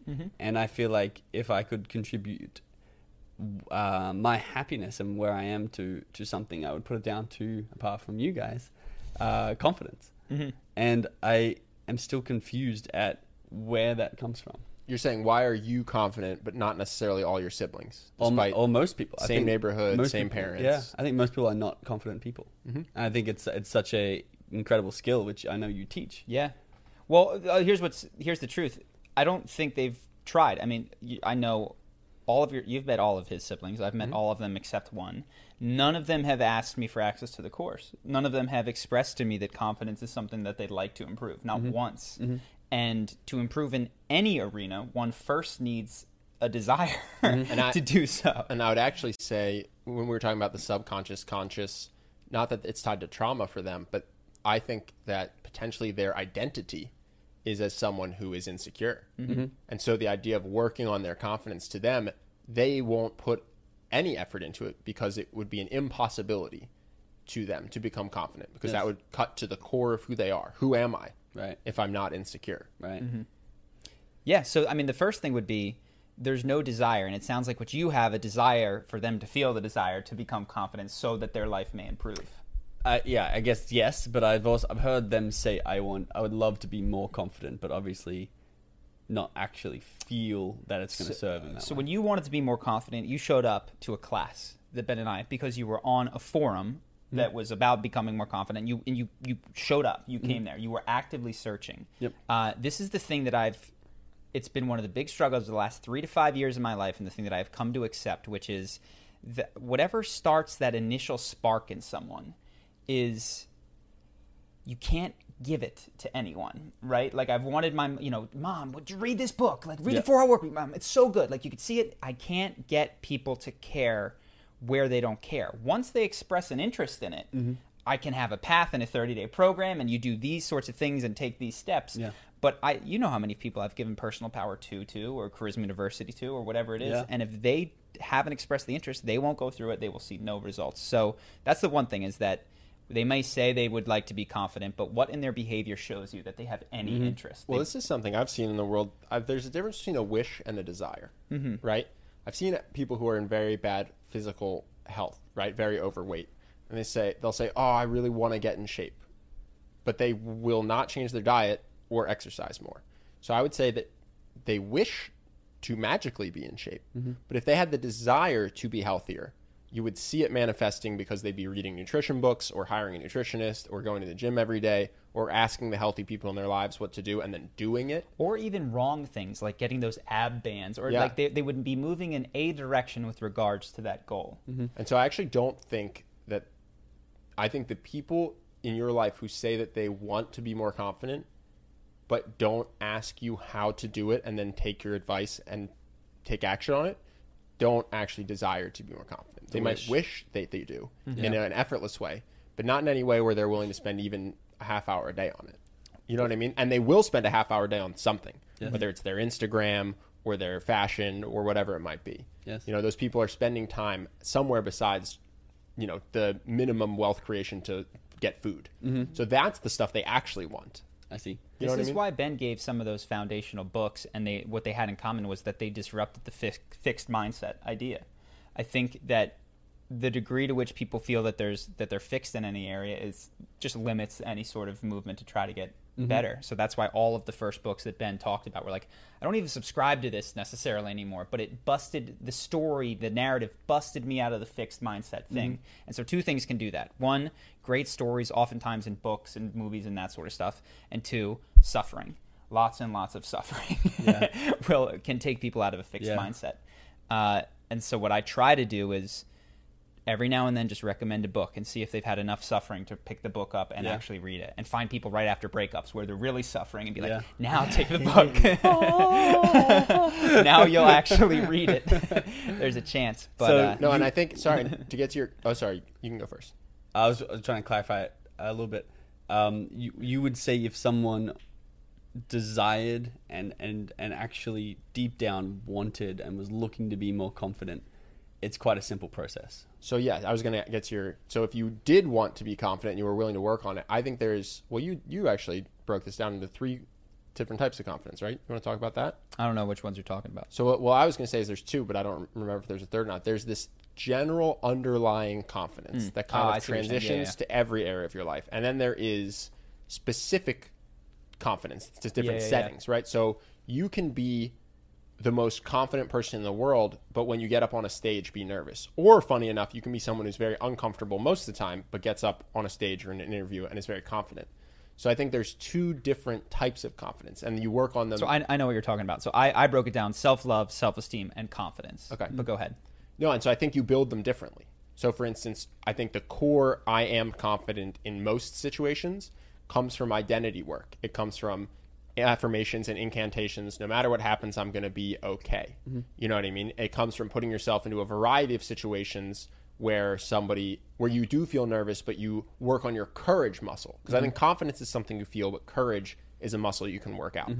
And so I think that when you build up your courage muscle by doing a lot of things that make you uncomfortable, no matter what they are, public speaking, approaching someone you want to talk to, you're scared of heights, and so you go on a roller coaster, you get very good at being courageous in the face of fear, which is transitional to a variety of areas. And when you combine working on your courage muscle with the incantations and confidence meditations, guided meditations, Charlie has one on Simple Habit, that helps you with your core self-esteem, we'll call it. Can you give me another, so no matter what happens, everything's going to be okay? Like, I know you hold that, and that gives you a lot of identity confidence. Do you have another one? That was my favorite one. Yeah. That's kind of my favorite. 6 pillars of self-esteem has sentence. a number. I mean, no one is coming to save me is a big one. Six pillars Confidence? has... Yeah. Well, there's another one. This is a little bit into the self-love. It's relying on oneself in order to, like, no one is coming, which part of the reason that people lack confidence, that we talked about Alfred Adler, is because it does get them something. Yes. And so not being confident means that you're over here asking the question of how can I make my siblings confident? And they're not here to do that, right? Yeah. Like, you're the one who picks up, in some cases, for them. And so saying no one is coming to save me, weirdly enough, it builds self-esteem, which translates then to confidence, because you know, okay, I've got to go to me in order to do this. Yeah, on the self-love front, there's a book I really like, Love Yourself Like Your Life Depends on It, and it's worth listening to. I actually like it as an audiobook because it's got a bit of the hypnosis effect because you have to hear it, but it's about telling yourself that you love yourself over and over and over again every single day. And when I was doing it, felt a big difference in how that made me feel about myself. So we can bucket that in the self-love area. And then you have the core confidence, which I think happens by stretching your courage muscle and doing affirmations. But then you also have situational confidence, which basically you can build just through exposure therapy, which is to say, if you're scared of public speaking and you join Toastmasters and you have to give a public speech all the time, by the end of it, if that's all you did in this one area, you would suddenly have more confidence. Yep. You know what I mean? So yeah, I think if someone desired to be confident, I would say work on self-love. And my favorite personal book is Love Yourself Like Your Life Depends on It. Work on your confidence through affirmations and incantations and confidence meditations, and work on your courage muscle. And then if there's a specific area that you're uncomfortable, go do that thing 100 times in low stakes environments. Yeah. You know what I mean? So if you're scared of interviewing, let's say if interviewing makes you nervous, don't just get an interview for your dream job. Go get 100 interviews. Right. I mean, I literally did 100 interviews when I was coming out of college. By the time I got to like the 10th one, I was so relaxed. I was just sitting in there. My heartbeat wasn't elevated because I was just burned out from, you can't worry about something if you keep doing it. So for the last 90 of them, I was chill as can be. I'm sure in the first one I was nervous. And so, yeah, I think those are the 3 areas that I would attack confidence from. That's a great answer. Thanks. Yeah. I thought about it a little bit. Yeah. Muy bien. What else we got? As you guys probably know, Disney Plus launched and had a big launch with millions of people that subscribed on the first day. Well, already just about a week later, thousands of accounts have been hacked into. Oh, no. And what's interesting is because Disney Plus has an option to pay for the year as opposed to monthly, some of those accounts are being sold on the deep web. So you could buy passwords. And I just thought that was interesting. And Disney has claimed that there's been no security breaches whatsoever. But I don't know how that's possible that there's no security breach yet. Thousands of their accounts have been hacked into and are being sold. Well, wouldn't you just change your password if someone... That's what I was thinking. Like, that's the worst thing to buy. Oh, yeah, someone bought my Disney Plus subscription. All right, just changed my password. That's useless now. Isn't it also $100? I don't know. It's like $10 a month or something, I thought. It was, but dude, on the the dark web, something. it's $5 a month, dude. All you have to do is download Tor, get on the dark web, dodge through all the kiddie porn. You can get a deep discount on Disney Plus. $5 a month. That's such with someone else's recommendations there. Yeah. I think they're locking them out because I've seen people say they couldn't cancel, so they had to just cancel their credit card. Interesting. I have no idea if it was hacked or if not. The big thing that I thought with Disney Plus is like, this company runs the world. I didn't, because I don't watch a lot of mainstream TV or anything, so I didn't really see ads except on the sides of buses that have driven past. But I heard that they sold 10 million in a day, which is insane. Wow. Like, how do they reach that audience? Do that math. It's roughly $100 million a month. That's a new $1 billion revenue stream that they just turned on. What did they do to turn that on? Just bulk ads? They took all of their stuff off of Netflix. Yeah. So you used to be able to watch the stuff on Netflix, and then all of a sudden you can't. So and everyone's aware of it. When I first heard it, I was like, oh, I'm not going to get just a Disney thing. And I was like, wait a second. Disney, Pixar, Star Wars, Marvel. Now they just bought 20th Century Fox. It's like everything that you want, except for Stranger Things, is officially on Disney Plus, and Game of Thrones is over. It's just incredible. They own the entire world. And then if you look at the channels that they own, it's like ESPN. Like they got everything. What did they buy Marvel for? That has got to be one of the best purchases. It was, I think they waited till it was fairly well proven. If you look at when they purchased Marvel. I thought it was struggling. I think it was set at the Marvel. No, I think Marvel sold Spider-Man to Sony way back in the day. But I'm pretty sure that by the time Disney purchased Marvel, it was several $1 billion. $4 billion. Yeah, $4 billion. And that was roughly, I think, what they spent for Star Wars. But honestly, it's worth more than $4 billion now. It's got to be worth more than $4 billion now. They've had a bunch of $1 billion movies. Yeah, it's the biggest thing in the world. I think that might be one of the most valuable things, apart from money, that they do too, because they've got 10 million emails. And they got 10 million Chrome push notifications. Yeah. Like, they can now reach that audience, which was like, oh, we watch your movies, to like, we have direct access So to that was what I thought. As someone who only knows how to market directly to people and has never built a brand, I was like, how is Disney going to get people to sign up for this? This is going to be a dud. And then I heard 10 million people signed up, which is, incredible. That they got people without, it seems like, any direct line of access to, like, click this link in your email. Right. But now they have emails. Right. They have, if they didn't have them before, they got emails. They got your TV, you're watching Disney Plus. They get to put ads on that. They get to advertise their parks. They get to advertise anything they want. It is interesting because marketers, especially like direct response marketers, email marketers, they tend to be very negative about branding. They say branding's stupid. Yeah. You want to do YouTube ads. You want to do Facebook ads. You want to do these direct things. But all the biggest companies in the world don't do that, actually. Like, the biggest direct response marketing company in the world is going to be so much smaller than the one that goes with branding. So I feel like there's a tipping point where all of a sudden, once you have a certain size, it's like, forget email marketing. You don't have to worry about that. Everyone knows who Disney is. You don't need to email them and be like, hey, I'm the founder of Disney, or I'm the CEO of Disney. Did you know we have Marvel? It's like, yeah, I did. For 24 hours only. Yeah. How did you find out about Disney Online Plus, whatever it's a great question. I heard about it I think it was all the time. Yeah, people. It's branding. Or articles, people, like it. Dude, the buses on the street have signs about it. I saw Reddit was how I saw it. Which was actually critical. Which is free marketing. It was which is free marketing. Yeah, it's fascinating. So it's funny. It's so prevalent because I'm in Australia too. It's not as prevalent. I didn't hear about it until I saw it on a US website. But you really I've heard about it from so many people that. And actually, I bought a smoothie the other day, and he said, "I'll have a Disney card. I do have a Disney stamp on my card." It's like, "Oh, do you have the Disney Plus?" I'm like, no, I don't. They also, and this is I'm not the first one to make this observation, but there's a battle now for platforms. There was our buddy Scott worked at Single Platform, and he's like, there's going to be one login for the whole internet, you know. And there was a time when people thought it was all consolidating, and clearly it still may. But what these big companies have realized is owning the platform is how you rule the world. If you're the place, and this apparently exists in China. Were you guys on WeChat while you were over there? I've never been to China. I have been on WeChat. Which is just like, it's the portal to the entire internet. Uber's in there, eBay's in there, or like their versions of this. Did you go to China? In there. I talk to suppliers with it. Got it. But yeah, everything you need, you have Facebook is in WeChat, WhatsApp is in WeChat, Uber is in WeChat. All these things are you open your phone, you open WeChat. Yeah. And so there's this crazy battle that's going on to own the platform. And so obviously Disney was making good money, I'm sure, from Netflix. But like, we can't let you run that platform. Yeah. No way. We have to have that. And now there's going to be a hardware rush when all these self-driving cars come out, because the platform that you own on television is a subscription software. It's not like it's built into the TV necessarily, though you could get Apple TV technically.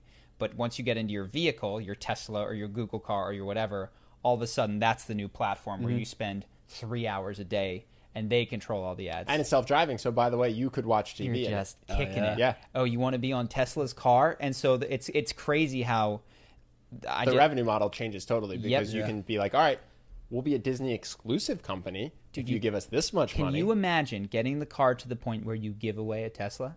Because now you have that much advertising power over somebody. Fascinating. I'm not saying Say that again?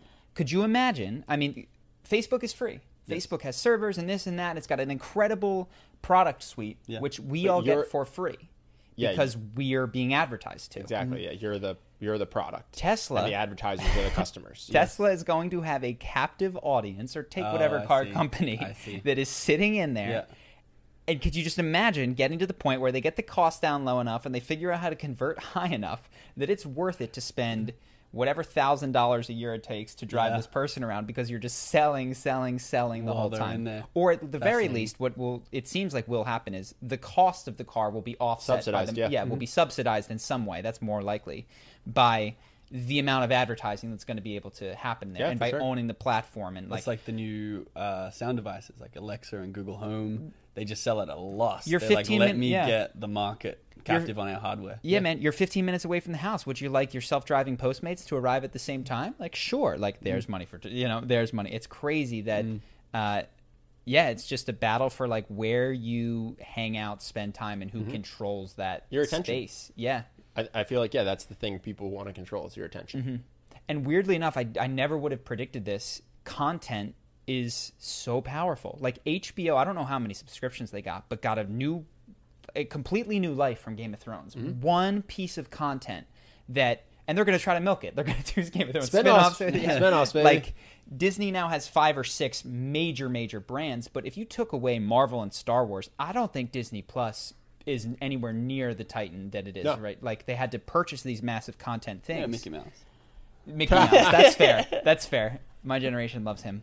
Doesn't Disney run like the U.S. law to some extent? Don't we rewrite the copyright law to make sure that Disney doesn't lose the copyright on Mickey Mouse? So I hear. And isn't Walt Disney frozen in a fridge? No, I'm pretty sure it was also a Nazi. So we have a Nazi frozen somewhere in Disneyland. One of those statements of the 3 is true. Maybe none. But no, just it's interesting as a content creator where for a long time I was like, oh no, YouTube has all the power.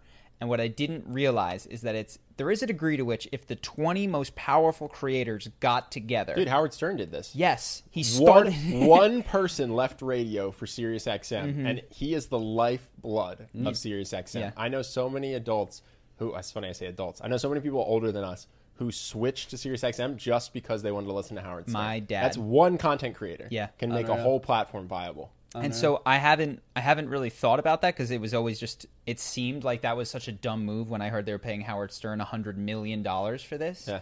But their company arguably only exists today because of that decision. For sure. And I can't think, and I'm sure there's been one, of a bad content acquisition that has happened. The big ones, Disney buying Marvel or Star Wars or all of these other things.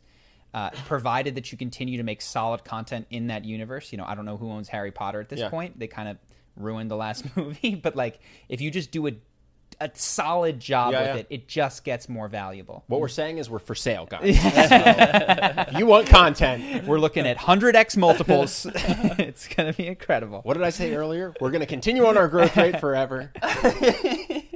I don't know. I don't have a takeaway from that, but it is fascinating. I did not realize the power that content holds. That J.K. Rowling created $1 billion out of her imagination on a napkin, allegedly. On a napkin, like that's just wild. What's the napkin? That's where she wrote her first notes for Harry Potter. Her first notes. Yeah. Okay.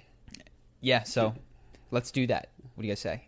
Yeah. $1 billion napkin. Next event. Let's move on. That's it for current events. You guys want the question? Yeah. Let's do it. Okay, so this question comes from Ozzy. Ozzy didn't realize he was going to get my take, Charlie's take, and Benji's take. Wow, lucky boy. Ozzy says, hearing you guys talk about relationships and the dynamics behind them is really interesting. It seemed like Ben didn't really agree with Charlie's view on relationships, so I was wondering if you guys can elaborate on where you guys disagree on how relationships should be handled and what to expect from your partner. Did you disagree with me? I feel like we have the exact same beliefs. That was actually when I was listening to the question, I went, Angel, any idea what this may be referring to? I actually wasn't sure, but I just took it because I thought you guys might. Perhaps. Where do we disagree? Well, the only thing I was thinking is that you still imagined long term having a partner that is like. I think two things maybe we disagree on. I don't plan on going celibate, and my subconscious is still very in love with the idea of having a life partner. Yeah. So maybe it's that. That would be my one guess. So why do you disagree with me? I watched a lot of Disney Plus as a kid. I had a lot of hypnosis. And seriously, that's it. It's kind of like the free will thing. Like, why do I think it's like an alcoholic always wants a drink. Mm-hmm. You know, I've heard if you're an alcoholic, you haven't drank for 20 years, and you walk past a bar, there's still some part of you that's pulled to it. Yeah. Screw up hyper romantic. I loved movies and romantic movies, and the idea of finding someone is super appealing to me. Having someone that will love you forever, love you unconditionally, always take care of you. I had great parents is the other thing, you know? So a lot of ways, like, my parents are still married, and I had that role model.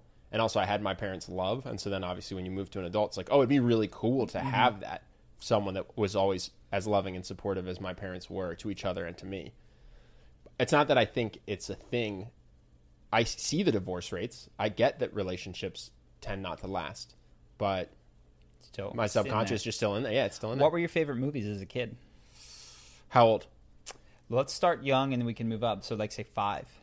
I think it was the Robin Hood cartoon. Okay. Where he's a fox. Yeah. Where he's a fox. Aladdin. Hercules was a huge one, which I loved. Makes sense. Which, spent my life trying to become Hercules. Which, he's got Meg, who he gives up godhood for. Yeah. And I was a little kid being like, that's my hero. Yeah. He, by the way, gives up godhood and all of his family, his parents and everyone. Wow. Yeah, in hindsight, it's like a pretty aggressive decision. But those are probably the 3 that come to mind. Sorry, you said Robin Hood, Hercules, and what was the last? Aladdin, which his entire purpose in that entire movie is to get the girl. Yeah. Like that's what drives all of it. Mm-hmm. Yeah. And also love the Ninja Turtles. Not a lot of romance there, but I got a shout out. I think that's why I started karate when I was 5. and surfing, yelling cowabunga, right? Yeah. You can see some Ninja Turtle influence as well, actually. You can. I really do think so. There was, I don't know what book or seminar that I went to, but it asks you these questions. What's your favorite movie? Who was your favorite movie character? What was it that you admired most? And you get some really interesting insights because that's when all the foundational grid work is being laid in your brain. Sure. And whatever clicks with you, either it clicked with you because it created something or because it resonated with something that was already going on in your life and it just really reinforced it.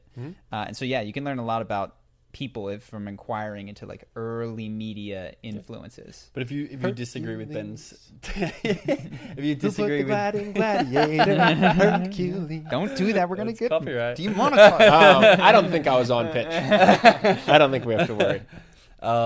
Do you disagree with Ben's take? And if you do, is it because you watch different movies? Do I disagree? What were your favorite movies growing up? I want to see. American History X, Shawshank Redemption, Monkship. At age 5. Yeah, at age 5. Loved those. No, I think Ben has a stronger belief in the one than I do. Mm-hmm. And I'm sure I have some of it that's built in there. And if you listen to the songs that I sing on the guitar, they all... Oh, my God. They go heavy into that. Disgusting. But... I don't... Oh, man, I think part of it, here's the difference. Again, we come back to the same thing. Ben just thinks farther into the future. Like, I don't have any idea post-35. I really don't. And Ben has been planning for this.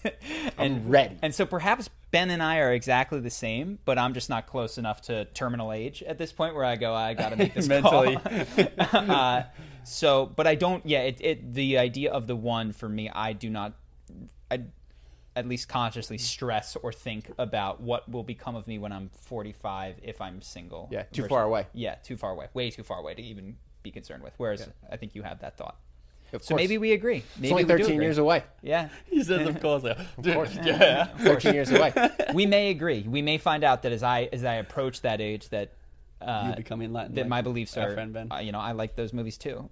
And so they're in there as well. So I actually don't think our disagreements are as stark as they may have sounded. We'll see though. Life will bear this out. We'll see who gets taken and who stays a single guy. I think we know. Hercules gets met. We know. All right, what else do we have? No romance in Shawshank Redemption. The next question comes from Tariq. He asks, I'm a senior in my undergraduate year and beginning to apply to graduate schools. As of lately, I've been experiencing imposter syndrome and not feeling up to standard, although I'm meeting all the requirements. Do you guys have any advice to get over this feeling?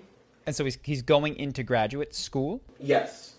And he's feeling imposter syndrome even though he meets the requirements for one to enter into this graduate school. Right. So I talked about this in the imposter syndrome video. So the number one thing, there's no chance I'm going to say it as eloquently because that week I thought about it for a week and prepared my statements. What are the big things for imposter syndrome? So the first is to do an honest assessment, and this may not be the case for you, but ask yourself, am I an imposter in this particular scenario? Some people don't ask themselves that question frequently enough. Some people ask themselves that question too much. And then I think, what were some of the other things that I discussed? The idea that credibility and ability are not the same and that one ought to focus more on ability. So credibility may come from having the role or the resume that says they can do this, and ability comes from a track record of achievement. Mm-hmm. And so you ask yourself, what are the abilities that are going to be required of me in grad school? Do I have the ability to deliver on these said things? I don't know what it is that you're studying. And rest on your abilities rather than on your credibility, because if you're looking at credibility, well, that person worked in industry for a couple of years, they did this, they did that. Ability is ultimately where you want to think about imposter syndrome from. And then watch that video. That's kind of what I go into in a bit more depth there. Anything to add? No, I did have imposter syndrome when we first started this business. My solution to a lot of the stuff is always the same. It's just throw yourself in it headlong. We were coaching people, and I was like, oh, who am I to coach? Maybe there's someone else who should be better at coaching this. So I started coaching for free. Those people got great results. Mm-hmm. So then I started charging a small amount of money. Those people were very happy to pay me. So then I started charging more money. Those people were still very happy to pay me. And so I got through my imposter syndrome, I guess, by boiling the frog and just getting feedback along the way that it was great. And that fits into the structure that I kind of described, which is like, I don't have a track record of ability. So you started for free. Mm-hmm. Then you go, okay, I can do this for free well. And then you said, okay, I can do it for cheap well. And then you were not worried about, I didn't graduate from life coaching school. By the time I got to the 20th client, and they're like, well, what makes you a good coach? Did you study this in college? Or? Yeah, I go, dude, I have 19 people that would rave about me. Uh-huh. So then there's no imposter syndrome. Mm-hmm. It's just like, I just have to look at my track record. I just have to look at my portfolio of clients. So I'm going to change your life. Along the way, did you sit with the imposter syndrome, or did the small steps remove the imposter syndrome? Did I sit with it at the end? No, along the way. So along your journey from imposter syndrome to no imposter syndrome, you said you took small, gradual steps. Yeah. Oh, I felt weird. I felt weird on my first call, even though it was free. Yeah, because I'd not ever coached anyone before. Right. Mm-hmm. So I was like, I mean, you could probably see it in my conviction. Like, I think this will help you. I wasn't like, listen, do these things. I guarantee it's going to work out. I'm like, I did these things and it worked out for me. Yeah. That's the other thing. Just be honest with your set expectations and be honest with your delivery. Right. So the first time I coached, I think I probably said something like, this is what I did in that situation, because that's true and it helped me. And then that person did the same thing and it helped. And by the 20th person, I'm like, 19 people and I have done this, and it worked for everyone. Mm-hmm. So I'm very confident this will work for you. But yeah, on the first free one, I'm positive that I felt a little bit like, who am I to be giving advice to someone? Right. Mm-hmm. Yeah. But it was free. So I felt comfortable doing it anyway. Right. Yeah. And importantly, if it had gone poorly, you probably wouldn't have taken the second step to charging. No, I would have gone, okay, maybe let's try someone else for free and see if that works out differently. Maybe it was that person, or maybe it's me. Let's figure out the common denominator. Mm-hmm. Yeah, for sure. I wouldn't have just gone, I coached that person into oblivion. Yeah. Let's charge $100 an hour. Perfect. Yeah. So that's I think really helpful example.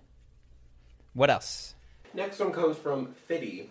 Fiddy? Fitti. Fiddy Cent. Sick. I love your music. And your movie. What advice would you give to someone pushing 40 who feels like they wasted their life? No education, no passion, no decent job opportunities, just a feeling of being lost in life. Well, the same. I don't know if this is appropriate. I'm not 40. And so any advice that I give to people, if you ask me what should I do with my child, if you like these are going to be guesses, extrapolations based on principles. So the advice that I would give to you at 40 is the same advice that I would give to you at 60, same advice that I would give to you at 20, provided that one's circumstances are similar. And it sounds like what you're saying, I'm 40 and I haven't done the things that get most people started at age 20. What should I do? And what I would say is, do the things that I'll advise most 20-year-olds to do, which is go to those core books that we've done, start at the beginning. And yeah, you're 40. You got there. Here you are now. You still, and you're saying you haven't started the race. Well, where should I start the race? At the beginning. Mm-hmm. So nothing particularly different in these cases. Read those books that I've talked about. I really do need to make a reading list of foundational books, put them into practice. Take your time, and what might have been someone else's 25 to 35 in terms of personal development could be your 40 to 50, and that's A-okay. Yeah, I mean, the good news is, especially your advice would not be for anyone, 18 or 40, to go to Harvard or to do this or that. It's to read the 4-Hour Work Week if you want to start a business. Mm-hmm. It's not anything you've missed out on. Yes. So you are not disadvantaged by being 40. I'm glad you said that, because he said no education, and I think it's so easy to conflate education with schooling. And that's the best Mark Twain quote. Mark Twain quote is, I never let my education, or I never let my schooling get in the way of my education. I like that. And yeah, don't let your lack of schooling get in the way of your future education. So I truly believe, outside of the foundational read, write, and arithmetic things that I learned in school, most of the learning that is most useful to me today came from college and beyond, and self-study. So take these self-study books. There's plenty of places on the internet. If you want to learn charisma, go to our channel. If you want to learn business, start 4-Hour Work Week, but there's other places to go for that. And do it. Probably the biggest thing stopping this person is feeling like it's too late. Yep. It's too late for me. I couldn't possibly start. Yeah, the best thing you can do is think of all the things you wish you had done at 22 and then do them this year. Mm-hmm. With the possible exception of going to college, because that may or may not. Well, you wouldn't tell a 22-year-old to do that. Correct.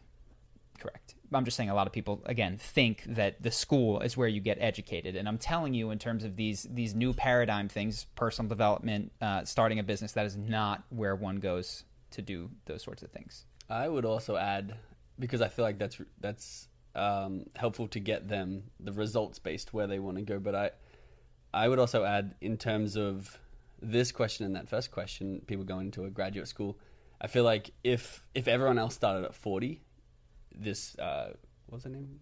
Fiddy would be less stressed out and less hard on herself, and she'd be like, or himself, we don't know, Fiddy, but it's 2019. And if you were where your expectations led you to be, you would be happy in this moment, changing nothing. Mm-hmm. And I think it's important that, yes, do the work and do the books and do all this stuff to get yourself there, even in school. But the problem is thinking about comparing yourself to others and thinking about what other people think about me, looking at me and where I am in this graduate school and not being good enough. I think that goes back to our first initial conversation. It's helpful to care less about what people think of you and realize they don't actually care, but they're on their own journeys, caring mostly about themselves as if you're caring about yourself right now. Yeah, great point. True dat. Great point. Good luck, Fiddy. Anything else? Yeah, we've got one last question. It comes from Kieran. Hey guys, love the show. I'm looking for some advice on a situation. I'm currently at boarding school aged 17, and it is a quite socially Darwinistic place. There's one particular guy who constantly undermines me, almost to the point of bullying, and is the typical jock or alpha male type. How should I deal with or respond to this? I wish people would leave more details. I don't understand what that means. I read this question in advance. I don't know what this means when a bully is undermining him. Yeah. So I'm gonna pause on this one. If you write in the future, it's Kieran. If you write in, we'll get back to you. But give us the more context and the more specifics. Yeah, I was at lunch and I said this joke and they said this, versus I was at my locker and they punched me in the face. Yeah. Like, I don't understand. There's a lot of bullying. There's a lot of bullying. Or I was online and they photoshopped this photo and they sent it around the... Mm-hmm. I can't answer this question because I don't know what the answer is going to be very, very different depending on what's happening. So if you'll give us more context, and if you're thinking of writing in, give us a bit more context, specifics, and that really does help us to give a good answer. So pause on that one for now. Is that it? Yes. All right. Thank you to our guest, Benji. Thank you so much for being here. Appreciate it. Appreciate what you said to me earlier. Oh, yeah, you complete me, dog. I wanted to ask one last question. Ooh. So we are kicking around some names for the podcast. It's been the Ben and Charlie podcast, and that may be its name forever. But we were throwing around a couple of names that we felt wouldn't hem us in because we really do enjoy the free. Well, let's not say we. I hated most of these names. Okay. Ben, here's the truth. Creating a name that is both interesting and open-ended is they're counter to one another. Yeah, we don't want to be called the Reacting to Political News podcast because we want to be able to talk about other things that aren't political news. So here's a couple of names. If you don't like any of them, suggest a different one that we kicked around and Ben hates. So the first one, and all of these would be with Ben and Charlie. So the first one, just for fun, with Ben and Charlie, with Charlie and Ben, whatever order. Here's another one. Nothing special. I told you. Charlie and Ben. Jesus. Here's a good one. Engage with Ben and Charlie. I like this one. Brain tingles. I got asked to vote on these. I was just like... Okay, this is one for long-time listeners. F transitions with Ben and Charlie. The Know Nothings, and that's a throwback to Socrates. You know, the only thing I know is that I know nothing. With Ben and Charlie. And then, that's it. Like, transition is to me. What's that? The transition is. The transition. Gets my vote. Yeah. Transitions. The transistors. So anyway, if you guys think these all suck, let me know. If you guys think that none of them suck, let me know. And if you have a different one that describes what we've been doing in a way that doesn't hem us in, let us know in the comments. And if you guys like to have Benji on the show, let us know. We'll get him an apartment out here. Sure, it could be the Ben and Benji podcast. So, his girlfriend will have to move out here too, I guess. But if that's what the audience wants, we will make it happen. Not much we can do about that. Perfect. Just for fun with Ben and Benji. Got it. All right, guys. Thanks. Have a wonderful day. We'll see you next time. Thanks, guys.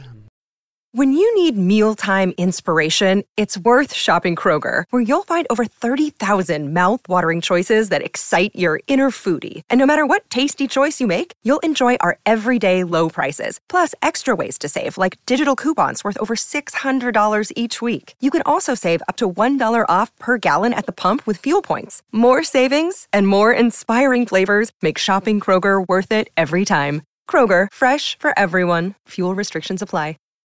When you need mealtime inspiration, it's worth shopping Kroger, where you'll find over 30,000 mouth-watering choices that excite your inner foodie. And no matter what tasty choice you make, you'll enjoy our everyday low prices, plus extra ways to save, like digital coupons worth over $600 each week. You can also save up to $1 off per gallon at the pump with fuel points. More savings and more inspiring flavors make shopping Kroger worth it every time. Kroger, fresh for everyone. Fuel restrictions apply.